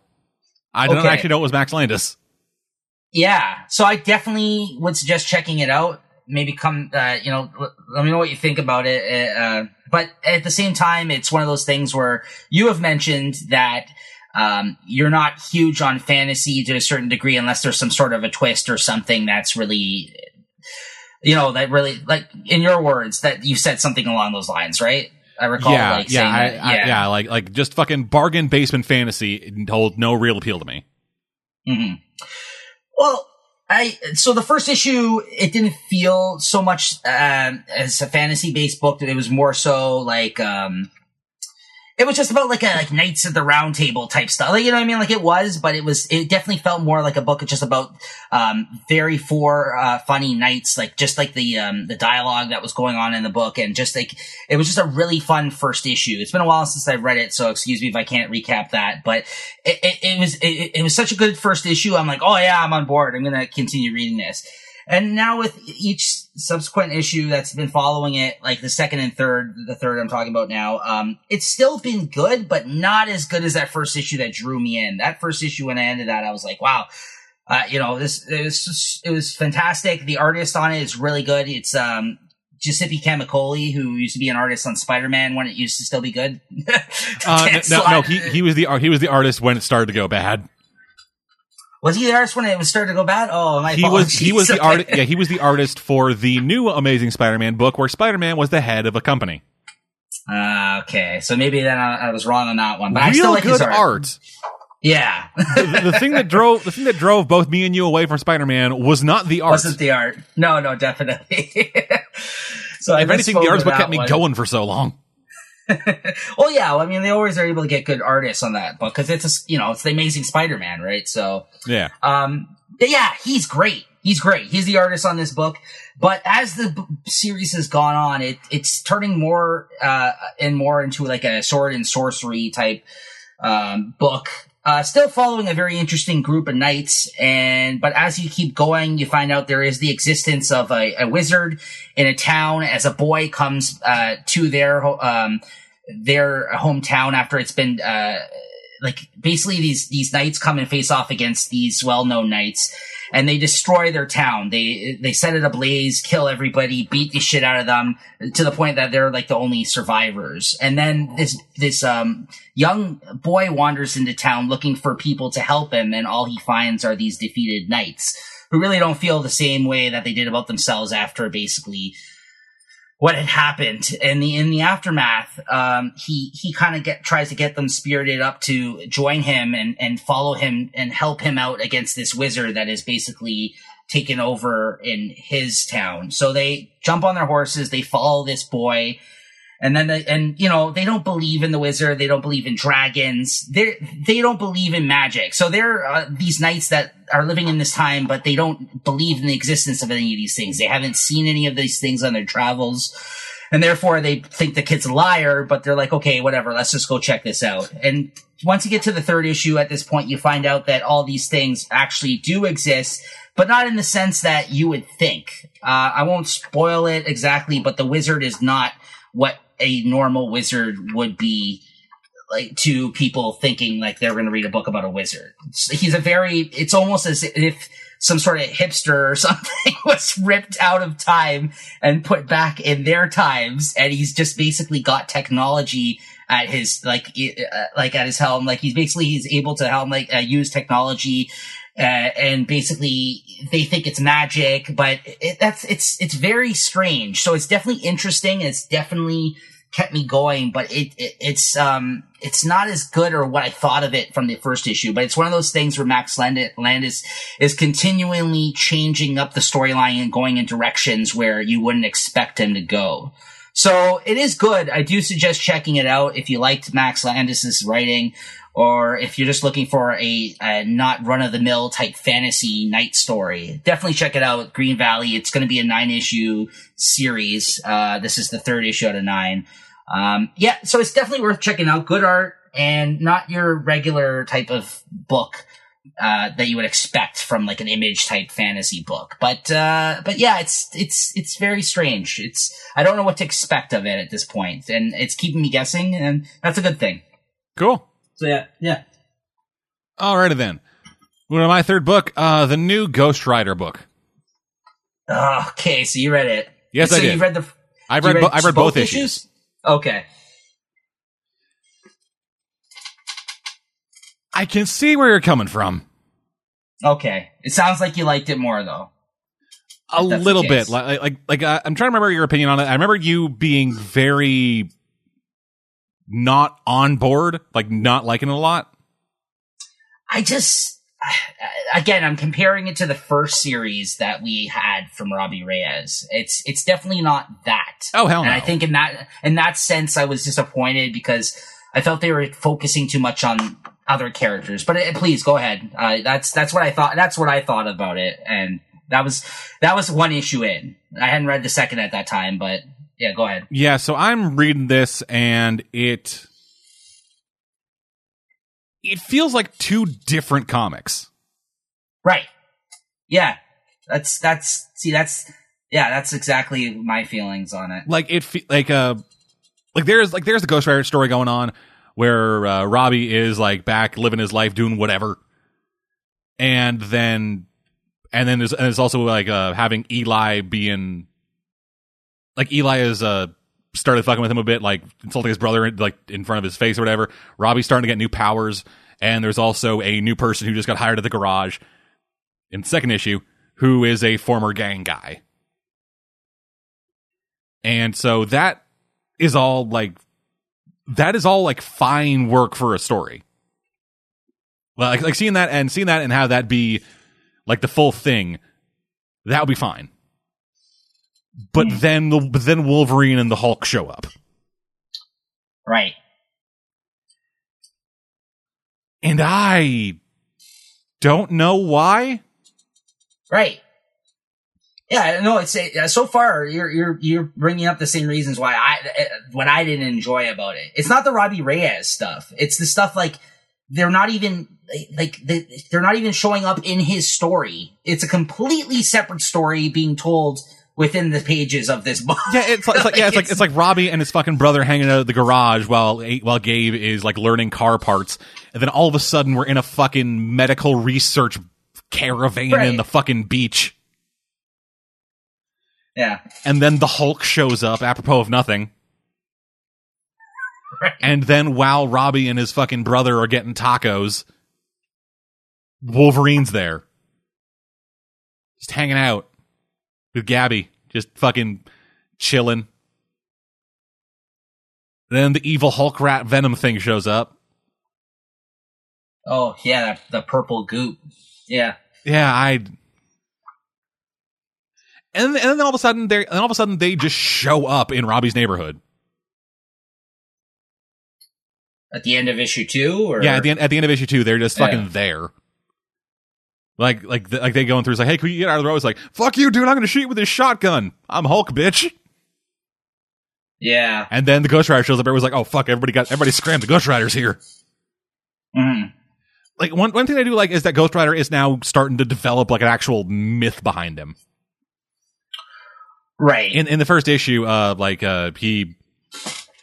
people are being like illegally transported or like held hostage or whatever.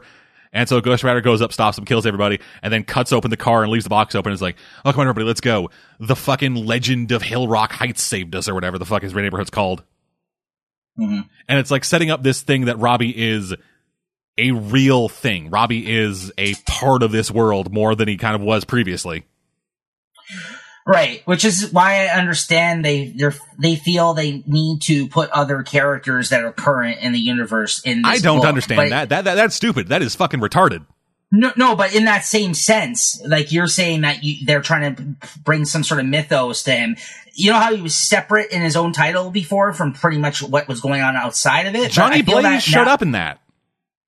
No, but not anybody, like no guest characters though, really, from what I recall from Marvel Universe, it was largely separate. Like Johnny Blaze did show up to kind of explain to him what a Ghost Rider is. Right, which is fine because it's it's a Ghost Rider book. Like that, I had no problem with. But yeah, I mean, like that was fine, but like having like Calvin Zabo be the main bad guy for a good chunk of it. Yeah, but this is that's what I mean. But it's just the way they're going about it. It's not even that people are showing up. It's that for 2 issues now, you've been telling 2 separate stories. If it was like the fucking Hulk shows up and says, "Oh, I've been hearing reports of a fucking flaming skeleton in a sick ass car. I'm going to go investigate." Like that would make some sense because Hulk's whole thing, at least at the beginning of his story, was I hunt monsters. Right. And Ghost Rider sounds like a monster. Yeah, I know, which is true to that character, and he's writing a good Amadeus, like it sounds like he does in all the other books, like you know what I mean? Like there's nothing. I like him. I like Laura, Wolverine. I like her. I have no problem with these characters. It's Gabby's fine. I want to know where the fuck Jonathan is. Jonathan is Gabby's pet Wolverine. Oh, okay, so sorry, you lost me there. I'm not reading the Wolverine series right now. It's a fine book. Okay, but yeah, if it was that Amadeus was there to investigate the Ghost Rider and then stumbles upon the Ghost Rider or stumbles upon something or like fucking whatever, that would make some sense. But it's not that. It is a Ghost Rider story happens, then a Hulk story happens that then intersects with a Wolverine story. Mm-hmm. And then that fucking thing eventually crashes headlong into Ghost Rider.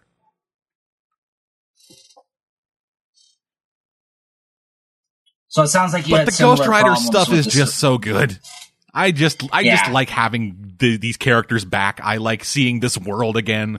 I like seeing this corner of the world again, even if it is being encroached upon by fucking yokels.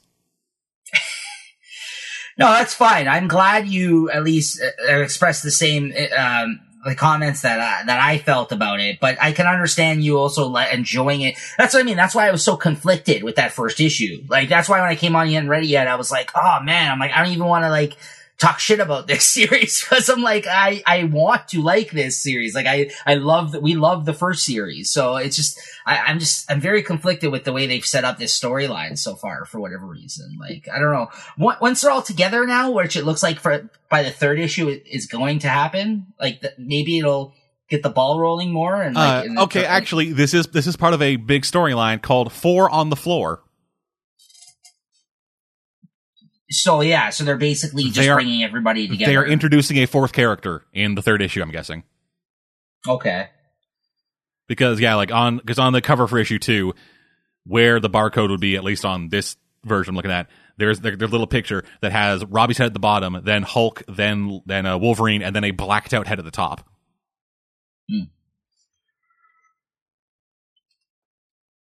That is not there in issue 1. So yeah, no, I'm glad you still like it though. I like Robbie Reyes. He's a great character. But yeah, Danilo as Bayruth, the artist. I believe that's how you pronounce his name. Sorry if I'm saying that wrong. He's fine. He doesn't draw the best Hulk. The Hulk looks real small. Yeah, like his head proportion to the rest of his body is odd. Yeah, his arms look really tiny. He sometimes looks real scrawny. He looks really veiny. Like veiny in a way that the Hulk shouldn't.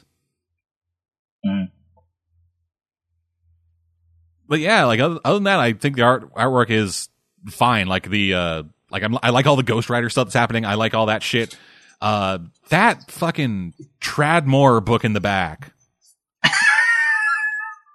Weird, right? What the shit is that? I know. What a waste of his talent. Like, I was like, it looked great. Don't get me wrong. Yeah, but I was just fucking spectacular. Like, Jesus Christ, like, this is fucking gorgeous. Like that fucking panel where Robbie goes through his bed into the car. But like, why even create that mini? Why? Like, why not just get him like to draw the first issue and make it normal size and like make him draw the Hulk? Like, that would have been great. Like, you know what I mean? Like, I would love to see you try more Hulk. Like, we've only seen him draw Ghost Rider for the most part over in Marvel. Like, we haven't really seen him do other Marvel work other than covers. Yeah, and I still don't even know what the fuck this goddamn story is. It's not in the second issue. No, I know. It's like, what? It's just fucking some Ronda Rousey knockoff who looks fucking terrible. Like what did it say that I think that her fucking dumb ass like fucking skateboarding leopard dog was a better design than how she looked when she first showed up in the fucking store? I don't know. It just felt like an odd choice. Like, what is this? It's like, I was like, so that's why I was so puzzled by the end of that first issue. Yeah, she shows up. I'm gonna steal this guy's car, and then whoops, the fucking devil popped out of it, and now I'm gonna fucking start up a thing with the guy whose car I tried to steal.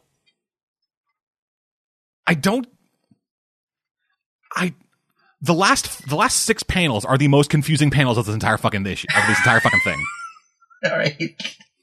Just fucking Robbie in bed with the goddamn Rhonda Rubens card, and then her fucking liking some shit of his on Instagram. You know what? I know, it was very out of place. I'm confused, and my throat still hurts. I haven't done this in fucking 2 weeks, and my body hasn't adapted to it again yet.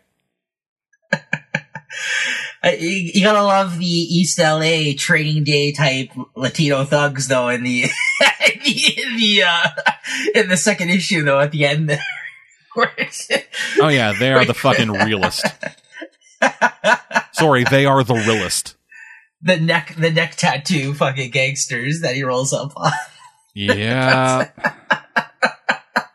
And he's like, get out of the car, man. And like Hulk's like, all right. He just gets out and he turns into the Hulk. And it's like, kill him.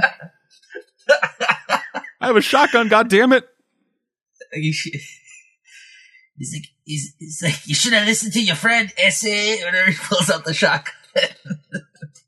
Yeah, I don't know. I don't know. That's great that you still enjoying it, though. I don't know. I might just revisit it after this arc because that's probably best.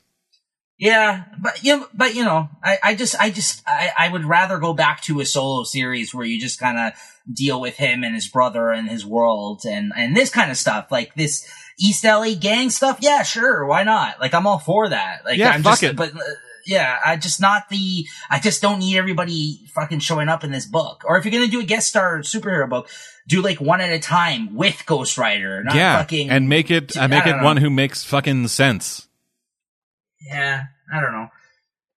But yeah, you're right. It is still Robbie Reyes, though, and he is still a great character. So I'm not giving up on it completely. I just, like you said the same things I felt about it. It was, yeah. Anyway. Yeah. Whole lot of negative comments going on here. What is this? This is the comics podcast, bitch. Yeah, exactly. That's what to say. See, we gotta keep that going even without Birdie here. Don't worry, I have enough negativity for fucking 8 podcasts, which is good because I'm on fucking 8 podcasts. That's right, you gotta spread yourself out there. All right, so I guess I'll go on to my if you're done with Ghost Rider. Yeah, that's all I got. Yeah. Okay, so Batgirl number 6. Well, this is the last Albuquerque drawn issue. Very sad. Which was one of the main reasons why I've continued to read and have liked this series this whole time. It's been all right. But to be fair, the thing that's really been my main interest in keeping me going is to see the Albuquerque art, because like we've mentioned on this show many times, we're fans of his art, and it's looked great, and it's been great to see him draw some of these Batgirl type moments and characters where I haven't really seen him kind of draw before. So now that he's leaving the book after the 6th issue, I definitely might not continue reading it, depending on the main reason also being that by the end of this 6th issue, completing the first arc, it says next, an all new Burnside in Son of Penguin Part 1. And basically the Penguin's son shows up at the end of this issue and says that he's going to Burnside. So they are returning to Burnside. The fuck is Burnside? Burnside is the city that Batgirl frequented in the last version of Batgirl, the one that we did not like. Burnside is that version of Batgirl with her on the motorcycle. That is the non-Gail Simone version where they basically made her a teeny bopping Neo Batgirl. Yes, exactly. She was from that city, Burnside, in that series. So then when they restarted this with Rebirth and they dropped her in Japan and they had Albuquerque on art, I was like, okay, this is a fresh, new, interesting direction at least. I was like, okay, get away from Burnside, get away from that version of Batgirl. Although, and then psych, bitch. Although this version of Batgirl is still very much that version of Batgirl still in the sense that, it is the same character. It's definitely not maybe exactly the same tone, but I felt that the Albuquerque art has helped out in that way. And this 6th issue is her flying away from Tokyo after wrapping up her adventures there last issue. And Poison Ivy is aboard the flight, and Poison Ivy basically has some sort of rare exotic plant stowed away that gets out of control, and it's up to her and Poison Ivy to pretty much save the plane from crashing and killing everybody. So it's like plants on a plane. If you've seen snakes on a plane, it's just basically that, but with I have had it with these motherfucking ficuses on this motherfucking plane. Yeah, exactly. But with her and Poison Ivy. So yeah, it was okay. I don't know. Maybe I just don't dig. I think I like maybe I just don't like these versions of Batgirl, or I just don't dig her. I dig her more in like a team setting. You know what's really my favorite Bat book, even though we're not talking about it right now, is the other than Batman, is the Detective Comics. I love that book. Yeah, that's real good. I love how they're able. They worked Jean Paul Valley into the fucking storyline, and I wasn't upset. Yeah, I was like, you know what I mean? I was like, oh, Asriel, and I was like, you know what? It was just a little bit of Asriel, and he did okay. And I was like, just like a little sprinkling of Asriel, and we're good. Yeah. I like how they're juggling all the Bat family in that book. But anyways, Batgirl, may not continue reading it. It was good. Okay. Stop it, please. Yeah. Like I said, my main reason for continuing to read the book is gone now. With Albuquerque. Yeah. Do you want to watch fucking Batgirl try to pork Ethan Cobblepot?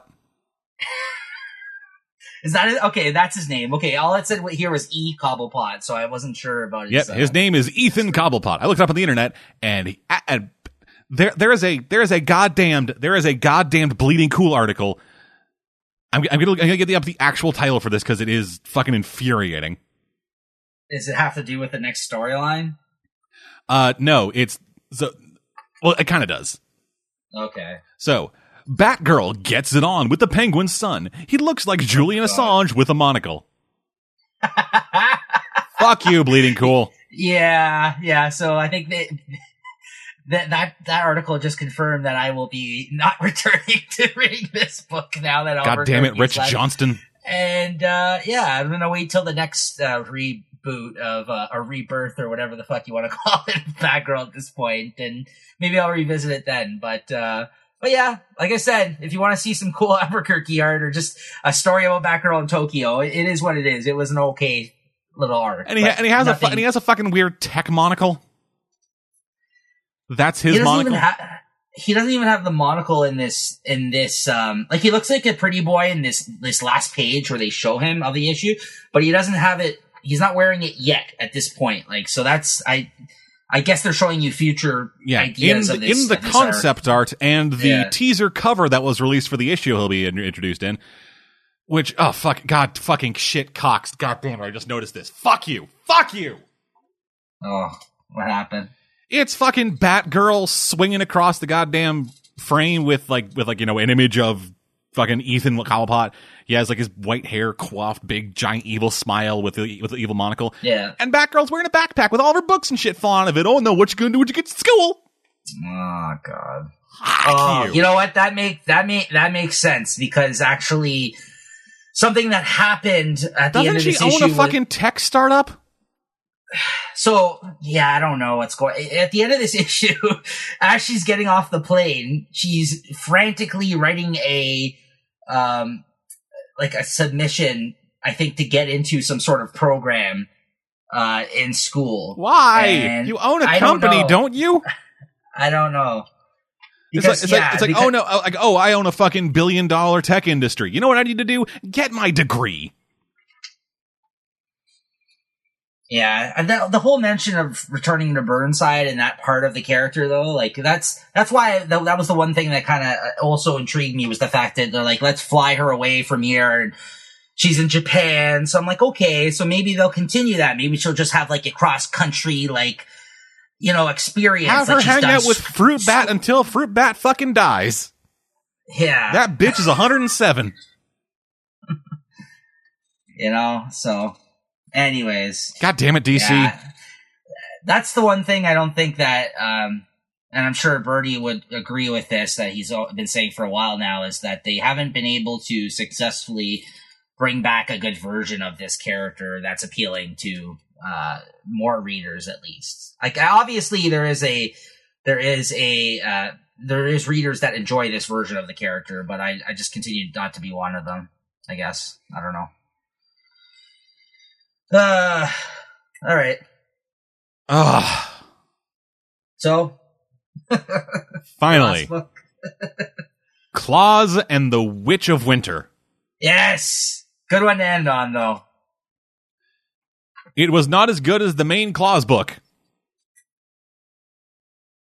Yeah, I'm not going to argue with you there. Largely because it just had fucking too much going on. Yes. Like, the story itself was incredibly simple. Just some kids get kidnapped by the Witch of Winter, and then Santa Claus has to go save them. That's like a fucking Santa Claus versus the Martians plot. Right. But, at this point, Santa Claus has developed such a mythology. Because the original book was... It was relatively light on the mythos. Like it had the history that was told, organically throughout the book of the town that he was in, Claus's history with the fucking lady, all that shit. But there was enough of it spread out over the course of 6 issues that it didn't get overwhelming. No. I think it was good. I really enjoyed it. Yeah. Going into fucking Claus and the Witch of the Winter.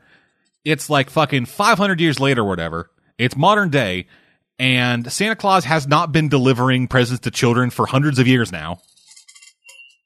Because the world just got too big. And then he has a fucking...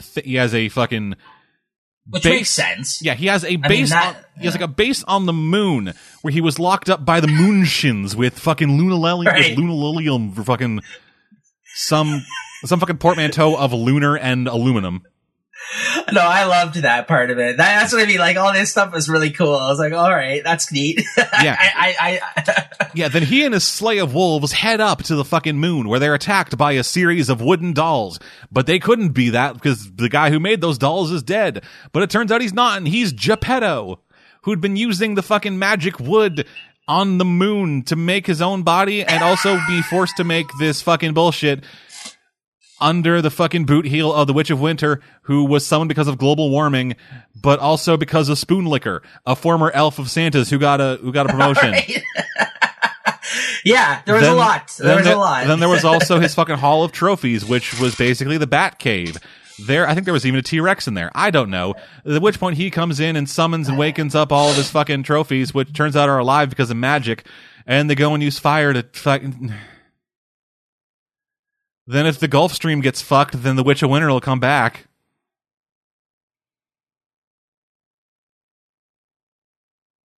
What?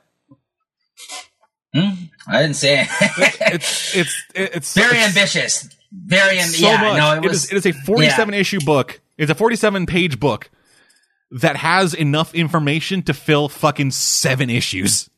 Well, that's the thing. I think that where they went wrong with this is the great point you made is they really should have just did another miniseries of this. Definitely. And just spread this out. Like, cause there's a lot, that's the thing. There was a lot of really good, interesting things in this issue, but given the amount of time, like, they had to wrap it up within, I don't think he did a good job of executing all that. Definitely. Yeah. This was a double issue that could not fit all the information in a double issue. No, because you also got to remember this is Grant Morrison trying to reel it in somewhat. Like he's not trying to like this isn't like the same Grant Morrison as in other projects that he's written. I think in this Claws. Like that Claws book was weird and very Grant Morrison-y. And same with this, like the Martian part of it. You know what I mean? Like no, not Martian, Moonshin. Sorry, Moonshin and the the fact that fucking Pinocchio was wrapped up in this. Like, yeah, I liked all that. The fact that in this world, Pinocchio was a true story. Yeah. Oh, God. You didn't like the Pinocchio bit? Or I don't even know anymore.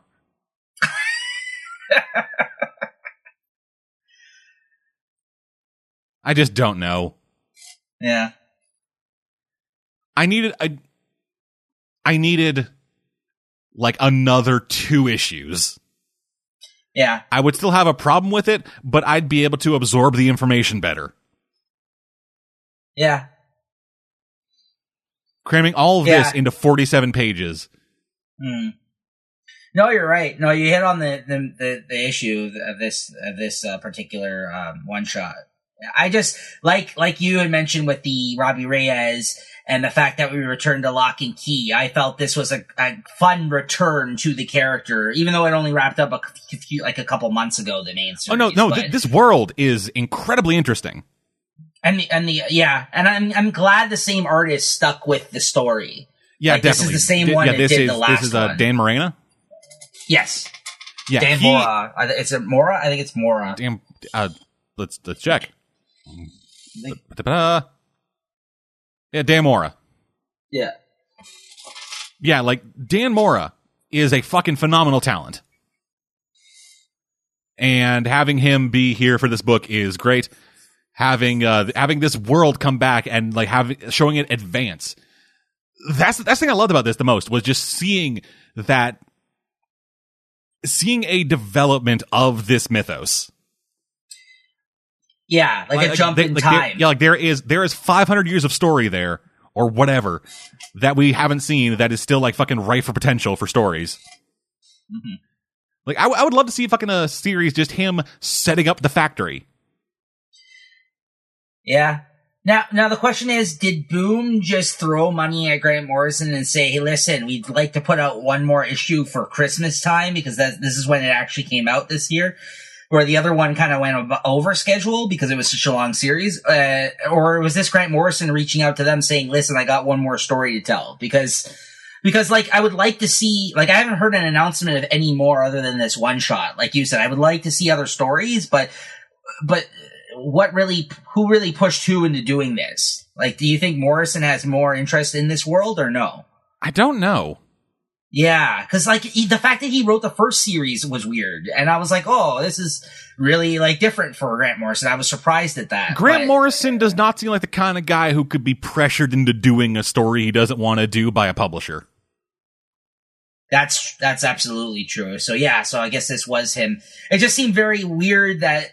Like, was this like a, did they just cut his other series short due to sales? Like, I don't know. Like, it just seems like an odd move to bring out this one shot right at Christmas, which makes sense as a publisher, but weird the fact that they try to condense it to this one little story instead of milking it for another miniseries. Yeah. So I don't know. That's what I mean. I don't know. Like, I'm sure there's something more behind this. It seemed like an odd choice for them to release another one shot like this. But, you know, if they come out with more Claws, I'll be there. Like like you said, I love this world and characters. When it was first announced, Morrison described it as Lord of the Rings meets Batman Begins. What the fuck? I thought the only one I heard was the All-Star Superman for Santa Claus pitch, but that's Lord of the Rings meets Batman Begins. Interesting. Huh. I can kind of see it, but no. Right. So does that mean it's going to continue for fucking 6 more movies? Here's goddamn hoping. I want to see that. I want to see more of this. I want to fucking develop. I want to see how the relationship develops between fucking Santa Claus and Lily. Who's that? His wolf. Oh, yes. Okay, sorry. I didn't know his name. Yeah, her name. Because being that he is immortal, and in all the stories, Mrs. Claus is immortal. And in that first issue, in that first series, they brought up the idea of werewolves. I could totally see a story progressing in such a way that ends with him fucking that wolf. Right. He does love the wolf. Yeah, like the closest thing we've seen to a Mrs. Claus was the fucking former baroness of that goddamn kingdom. Yeah. And he would come back every year and they'd dance and shit at the Yule time and whatever. And then she fucking died. Then he went to the moon. So elves are a thing. The fucking factory is a thing. Mrs. Claus does not appear to be a thing right now. So if the next story is fucking Claus and the journey of self-discovery, where it turns out that Claus is just a super furry. Right. His persona is a fucking plane striding black wolf named Umbrasyl. You know that these fucking ice creatures are straight out of Game of Thrones, though. That start attacking them. That's like the winter is. Well, no, the ice creatures in this are made out of wood. Oh, is that the Pinocchio stuff too? That he? Yeah, we see like a horde, like when he first gets to the moon, when he first gets to the factory, a horde of ice creatures start coming at him, and he then just fucking gets a tree and destroys them, and they're made of wood. Mm-hmm. Yeah, I know. I'm just flipping through it again right now because I had forgotten some stuff. Yeah, it is wood. That's just the look of them. They look like those Ice Walker type creatures. Not at all, actually. I guess the people from Thor. Well, no, that's true. They're more spiky. They're more like the Thor characters. Yeah, they are more frost giant than White Walker. Yeah. That's true. Is he drinking a beer in this scene when or is that a pop? You know when he goes into the house and the father attacks him? I am looking at that now. I believe it's a beer. Yeah. I remember liking that. I was like, hey, look, he's hanging out with a beer. I was like, that's pretty funny. Yeah. Some odd choices being made in this series. And then like that troll character, the spoon licker guy. Yeah. I believe he was an elf. Yeah, elf. He looks like a fucking troll, though. Yeah, he does. He looks like a fucking trademarked troll doll. You ever seen the weird question? Totally left field here. Did you ever see that movie, Ernest Scared Stupid? I did not. Okay, never mind then. There's some fucking weird troll-like creature in that movie. That's what this guy looks like. Anyways, yeah. I'm just talking shit right now, so. And then he ends up fighting off the fucking Curse of the Witch of the Winter on his dog by singing at it. Yeah, no, it was too much. It was too much, there's fucking like 3 other elves. One of them's like fucking half as tall as the other ones. One of them has 2 fake legs. The other one's just a fucking surly old asshole. Their names are Stubby, Sheepcoat, and Gullygawk.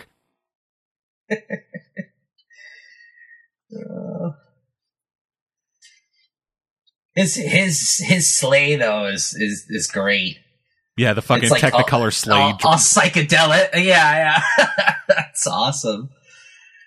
Or the that throne room that he gets put in, the Hall of Memorabilia. That's really cool too. Yeah. That's the thing. I liked a lot of the different things in here, but like you said, it was just way too packed. Yeah, there's just way too much. Yeah. Oh, also, I hope they do more. End of the issue, they teased a big old thing coming in fucking February. A crossover between the Green Lantern Corps and Planet of the Apes.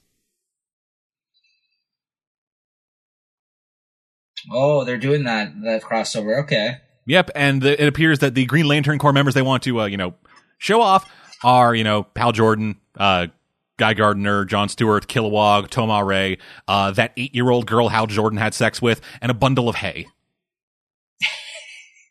Oh, yeah, this is, oh, yeah, what the fuck is that? What is that? I'm looking at it right now. Oh, Barnaby Bagenda is the artist. Oh, that's the guy who did, Omega Men with Tom King. Okay. Yeah. Look at these crossovers that are going on these days. They're so fucking weird. Justice League and the Power Rangers. You guys have to talk about that one. That one makes sense. That one makes some fucking sense. Power Rangers have been around since have been around almost as long as Justice League in the popular culture's mind. No, I know. I get it. Like, it's one of those things where, like, I guess at the same time, you're like, why hasn't this happened sooner? It was like when they did the Turtles and Batman crossover. I was like, that one don't make any fucking sense.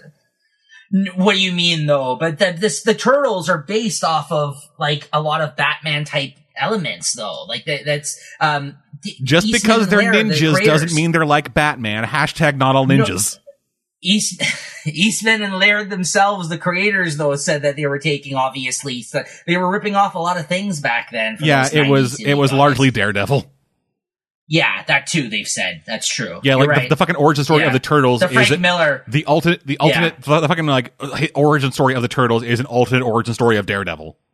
Yeah, no, you're right. Daredevil was the big one. You're right, but Daredevil was a blonde kid walking on the street, got hit in the fucking face with radioactive goop.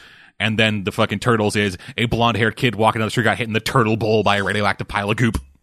Right, because Miller's Daredevil was out at that time, and that is... Yeah, and they made him a ninja. Yeah. So, yeah, no, you're right. It's definitely more, but I can't... You can't say that Batman and the Ninja Turtles have, like... It should have been done sooner. It seems odd that it's coming out now, but... Yeah, crazy crossovers going on right now. But yeah, I am super looking forward to fucking... Justice League meets goddamn Power Rangers. Oh, I bet. I'm looking forward to you guys talking about it. It's gonna be so good or so terrible. Yeah. Either way, I'm gonna love it. Oh yeah, of course, of course. That'll be good. It's really who's writing it? Let me see. Oh, Tom Taylor. That's gonna be fucking crazy shitballs, fucking stuff going on in that one. Then. Oh hell yeah, dog. Tom Taylor, Injustice. Tom Taylor, right? Oh, that's great. Yeah, dog. It's just gonna be insane, dude. Oh, that's coming out this month. Oh, sick. Nice. All right. I'm looking at the way they lined up these characters. Like the crossover thing. It has half of it's split down the middle. One side is Justice League doing their big fucking shit. The other side is the Power Rangers doing their shit, mirroring the Justice League, and then they have the Red Ranger and Superman. The Red Ranger, in his rightful fucking place, is the leader of the team, you assholes who say the Green Ranger's in charge. Fuck you, first off. I was going to say, I'm one of those people. Green Ranger's better. Fucking Jason is the leader of the Mighty Morphin Power Rangers, not Tommy. Listen. Let's just get White Ranger in here already, okay? Fuck you. No, I can't. I'm not a big enough fan to say anything. I just so. But no, like the first three of these, the first three team ups make a lot of sense, and the last one makes sense, but only because of racism. Is it Cyborg and Black Ranger? Yeah, no, it's John Stewart and the Black Ranger. Oh, that's right. I just flipped it back open. Yeah, like Superman, the Red Ranger, Billy and Batman. That is going to be a thing I'm going to love to see. Fucking Billy and Batman sciencing their way out of a problem is going to be great. Sure. Yeah. Then Wonder Woman and Pink Ranger, obviously. The Flash and the Green Ranger. Yeah, they should have got a better character for that on Justice League side. Now, if that was Flash and the Red Dino Thunder Ranger, I could understand it. But Green, I don't know. And then Cyborg and Trini. You gotta love the Black Ranger's triumphant fist in the air. You guys, he is so tiny. Fucking Jon Stewart is bigger than him, and fucking Zach was essentially the like secondary leader of the team. And he just fucking back there like, hey guys, I'm here too. Yeah. Like, couldn't they have moved him up a little bit beside the Yellow Ranger? Yeah, just scale him up by like fucking 10%. The proportion on that is fucked. They really shitted all over him there. He's so tiny. Hey guys, don't forget about me. Hey guys, you want to see some hip hop Aikido? I now want to see Batman learn hip hop Aikido. Oh man. Someone out there, please do a video of please dress up in costume and have the Black Ranger teach Batman hip hop Aikido.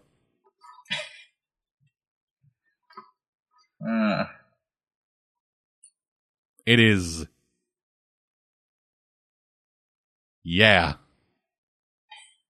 Hip Hop Aikido. Is that like a training that he goes by? Or no, that is Zack's own. That is the Black Ranger, Zack's own originally created fighting style.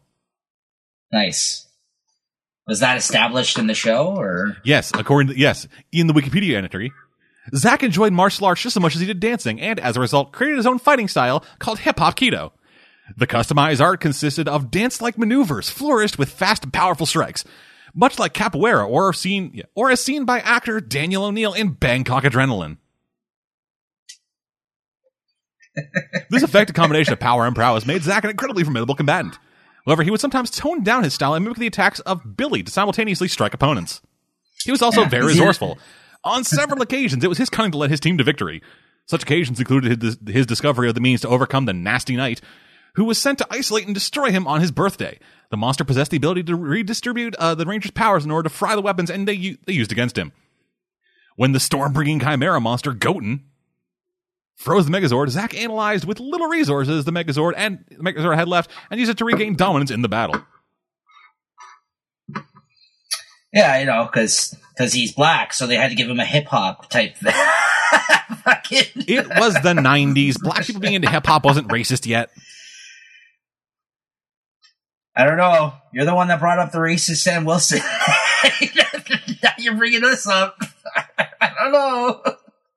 I don't know about you. No, I'm just joking. Anyway. Yeah, just change the subject. That is what we're reading then. On to news. So it's mostly comic book TV news this week. So Agents of S.H.I.E.L.D. is coming back next week, and there'll be no more Ghost Rider because they can't afford him. Oh, really? The effects or the person who's playing him? They can't afford the effects. Yeah. Well, I know everyone was really surprised at that, like how they're like, wow, this is really good for, wonder, right? It was really good. So Jed Whedon, the co-showrunner, along with fellow producer Jeffrey Bell, admitted to TV Line that there were, quote, financial considerations in the choice to end Robbie's storyline in the mid-season finale. All right. That's a shame. Yeah.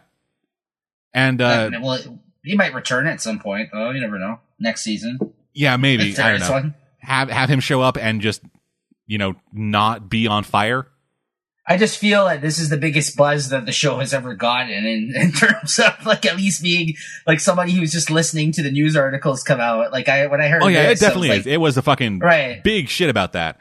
And now it's like, oh, we can't afford him. Like they changed the entire like marketing of that show. Like every single like title card for season 4 up to that point was fucking Agents of S.H.I.E.L.D. Ghost Rider. Ghost Rider was essentially the subtitle for the season. Mm-hmm. Now the subtitle's LMD. Oh God. Yeah. Yeah. All right. Anywho, moving on. So Jeff Johns, DC president and CCO, has tweeted out a bunch of shit recently that talked about some new things coming our way, including a brand new, as of yet unannounced DC TV show. Yeah, so he tweeted more hashtag DC TV with Flash, Arrow, Gotham, Legends Tomorrow, Fox, and Supergirl. Lucifer and Supergirl. And many more, one of which will be announced soon. That'll be neat. I guess. Assuming it is part of the actual DC TV universe and not just some standalone thing on Fox or tied to Gotham. Right. Yeah, something that yeah. Do they say is going to be part of the? They do not. It that one will be announced soon. What do you think it would be? I have no idea. There are so many that they could potentially do shit with. That's true. But yeah, and then he also tweeted out that Jeff Johns has started writing comics again. Okay. He had taken a break for a while to focus more on, like, I guess, the TV and movie stuff, but now he's coming back, and he's coming back with Dr. Manhattan. His own series, or he's gonna like follow up on the Rebirth? We don't know. Okay. It started out with writing. It started out just all this fucking shit started with this tweet. Just writing comics again, stay tuned, Happy New Year, and a close-up picture of Dr. Manhattan's face. Okay. I think he's probably going to pick up on the threads that he left from Rebirth, because that was the last thing I think that he had written for them to set everything up, right? So probably. Yeah. Because I know that upcoming in a future Superman, I think they're crossing over Superman and Action Comics in March. There's going to be like a little event. I think Dr. Oz or whatever was mentioned in the solicits. So okay. I don't know if that has something to do with the whole Watchmen thing, like that was brought up originally, but we'll see, I guess. Yeah. Yeah, that's cool. I mean, I would like to know. I like how they didn't address it at first. As long as it's not as lame as a fucking New 52 Trinity person that was in the background of every fucking comic, where they're like, oh, fucking like Trinity, or look at this character, and they like brought her out like fucking 2 years later and no one gave a shit, and just like, yeah, remember that? Yeah. Like, it's like so. like if it's something garbage like that, we're like, anyways, yeah, I'm gonna stay positive. DC's been doing good so far in a lot of things. Yeah, so far. So yeah, so looking at the DC TV stuff, people seem to have some speculation, and the biggest one that I've seen kind of floating around out there is Black Lightning. Huh. Okay. Yeah. And other people have been saying that they want like a new Constantine show. They want Tyler Hoechlin to get his own Superman series, a buddy cop series set in Green Lantern, Legion of Superhero series, or Zatanna. Green Lantern is too outside of their budget, probably. Zatanna would be cool. Oh, and apparently, there has been some talk about HBO developing a series based on The Question. Now, that's the right, the right platform for a show like that if they wanted to make it grim and gritty like the original series, although I doubt that Vic they would Sage be interested doing Daredevil shit. Yeah, I don't know. That's more of like an avenue that they could go down with if they had some sort of Netflix deal like Marvel did. But HBO seems like the wrong, like HBO I don't think is interested in doing superhero shows. But just imagine, you know what I mean? but just imagine a network like the CW doing a straight like neo-noir story with The Question. Like CW doing it? No, that wouldn't be good. It's tied into all the other shows in some way, but it's not a CW show in the way that the other shows are CW shows. Like, it's not about fucking hot 20-somethings saving the world and fucking each other. Right. It's about a guy in his 30s who will probably be hot with no face for most of the show, just fucking going out, solving mysteries, asking questions, being a dick to everybody. I'd be good with that. Like that I would probably watch that. Like if that was the case. That would be great. That would be fucking spectacular. That would. Or yeah, no, that would be good.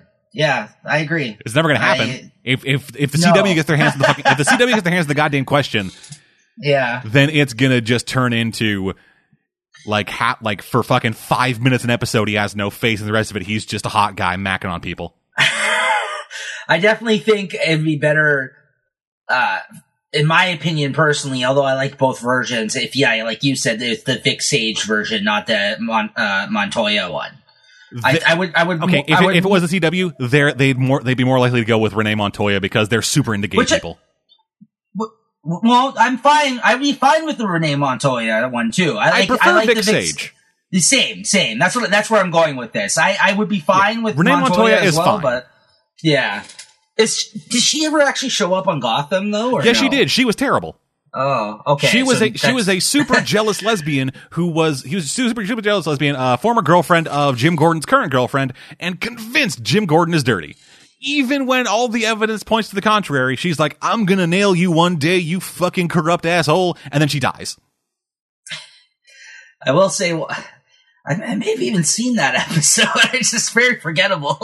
I will say he had two pretty good looking women fighting over him, Gordon, there in that show. I was like, his current girlfriend, whenever I stopped watching the show, was that chick who was in Deadpool. Marina Baccarin? Yeah, she's good looking. Yeah, he sent her off to be safe. She had a miscarriage, and then less than 6 months after she had a miscarriage, she started dating somebody else. Well, that's disappointing. Sorry to hear that. That's terrible. Yep. So. Then Jim started dating Valerie Vale, the aunt of Vicky Vale, who is the exact same as Vicky Vale, except her name is Valerie. Oh, okay. They broke up after she got shot. Because of the Mad Hatter. So you're still watching the show then? Nope. Nope. You just follow it. I dropped that shit right after that shit happened. Okay. Yep, they started turning Michael Chiklis into the executioner. Okay. And I was like, you know what? I'm good. I've had my fill, Gotham. Thank you. Yeah. Fuck you, but thank you. Yeah. Anyway. Is there still other news articles here? No, that's it. Okay, then quickly before you wrap up, not that it's even worth mentioning, possibly, I thought you maybe would have had this one. Did you hear about the terrible news that Rob Liefeld just got a sack full of money for his TV rights to old Image properties? I did not. It was on his Twitter feed. I see that someone retweeted it the other day. Apparently someone that is not in their right mind has just given Rob Liefeld a shitload of money for the rights to make movies or productions of some sort of all of his his older Image properties. Like probably something in like the Youngblood territory. Goody. Yeah.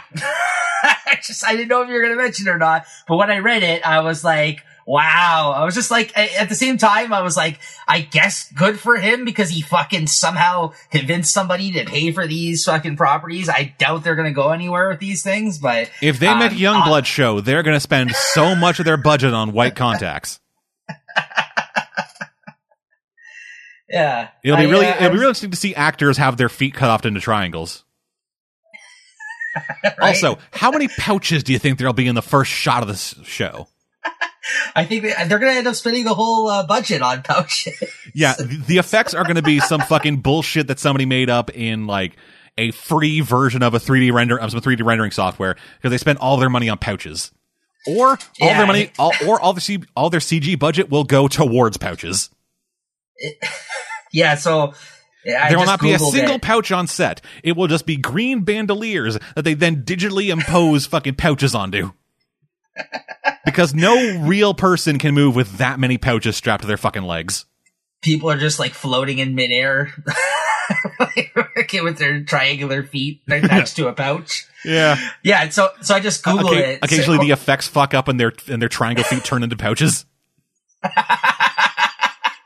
I just Googled it. It says, according to Deadline.com, Deadpool Rob Liefeld in Extreme Universe packed with Graham King, Fundamental Films, Akiva Goldsman. Fuck you. Fuck you, Goldsman. Apparently he bought the film rights to his Extreme Universe. Extreme! What's in there? Yeah.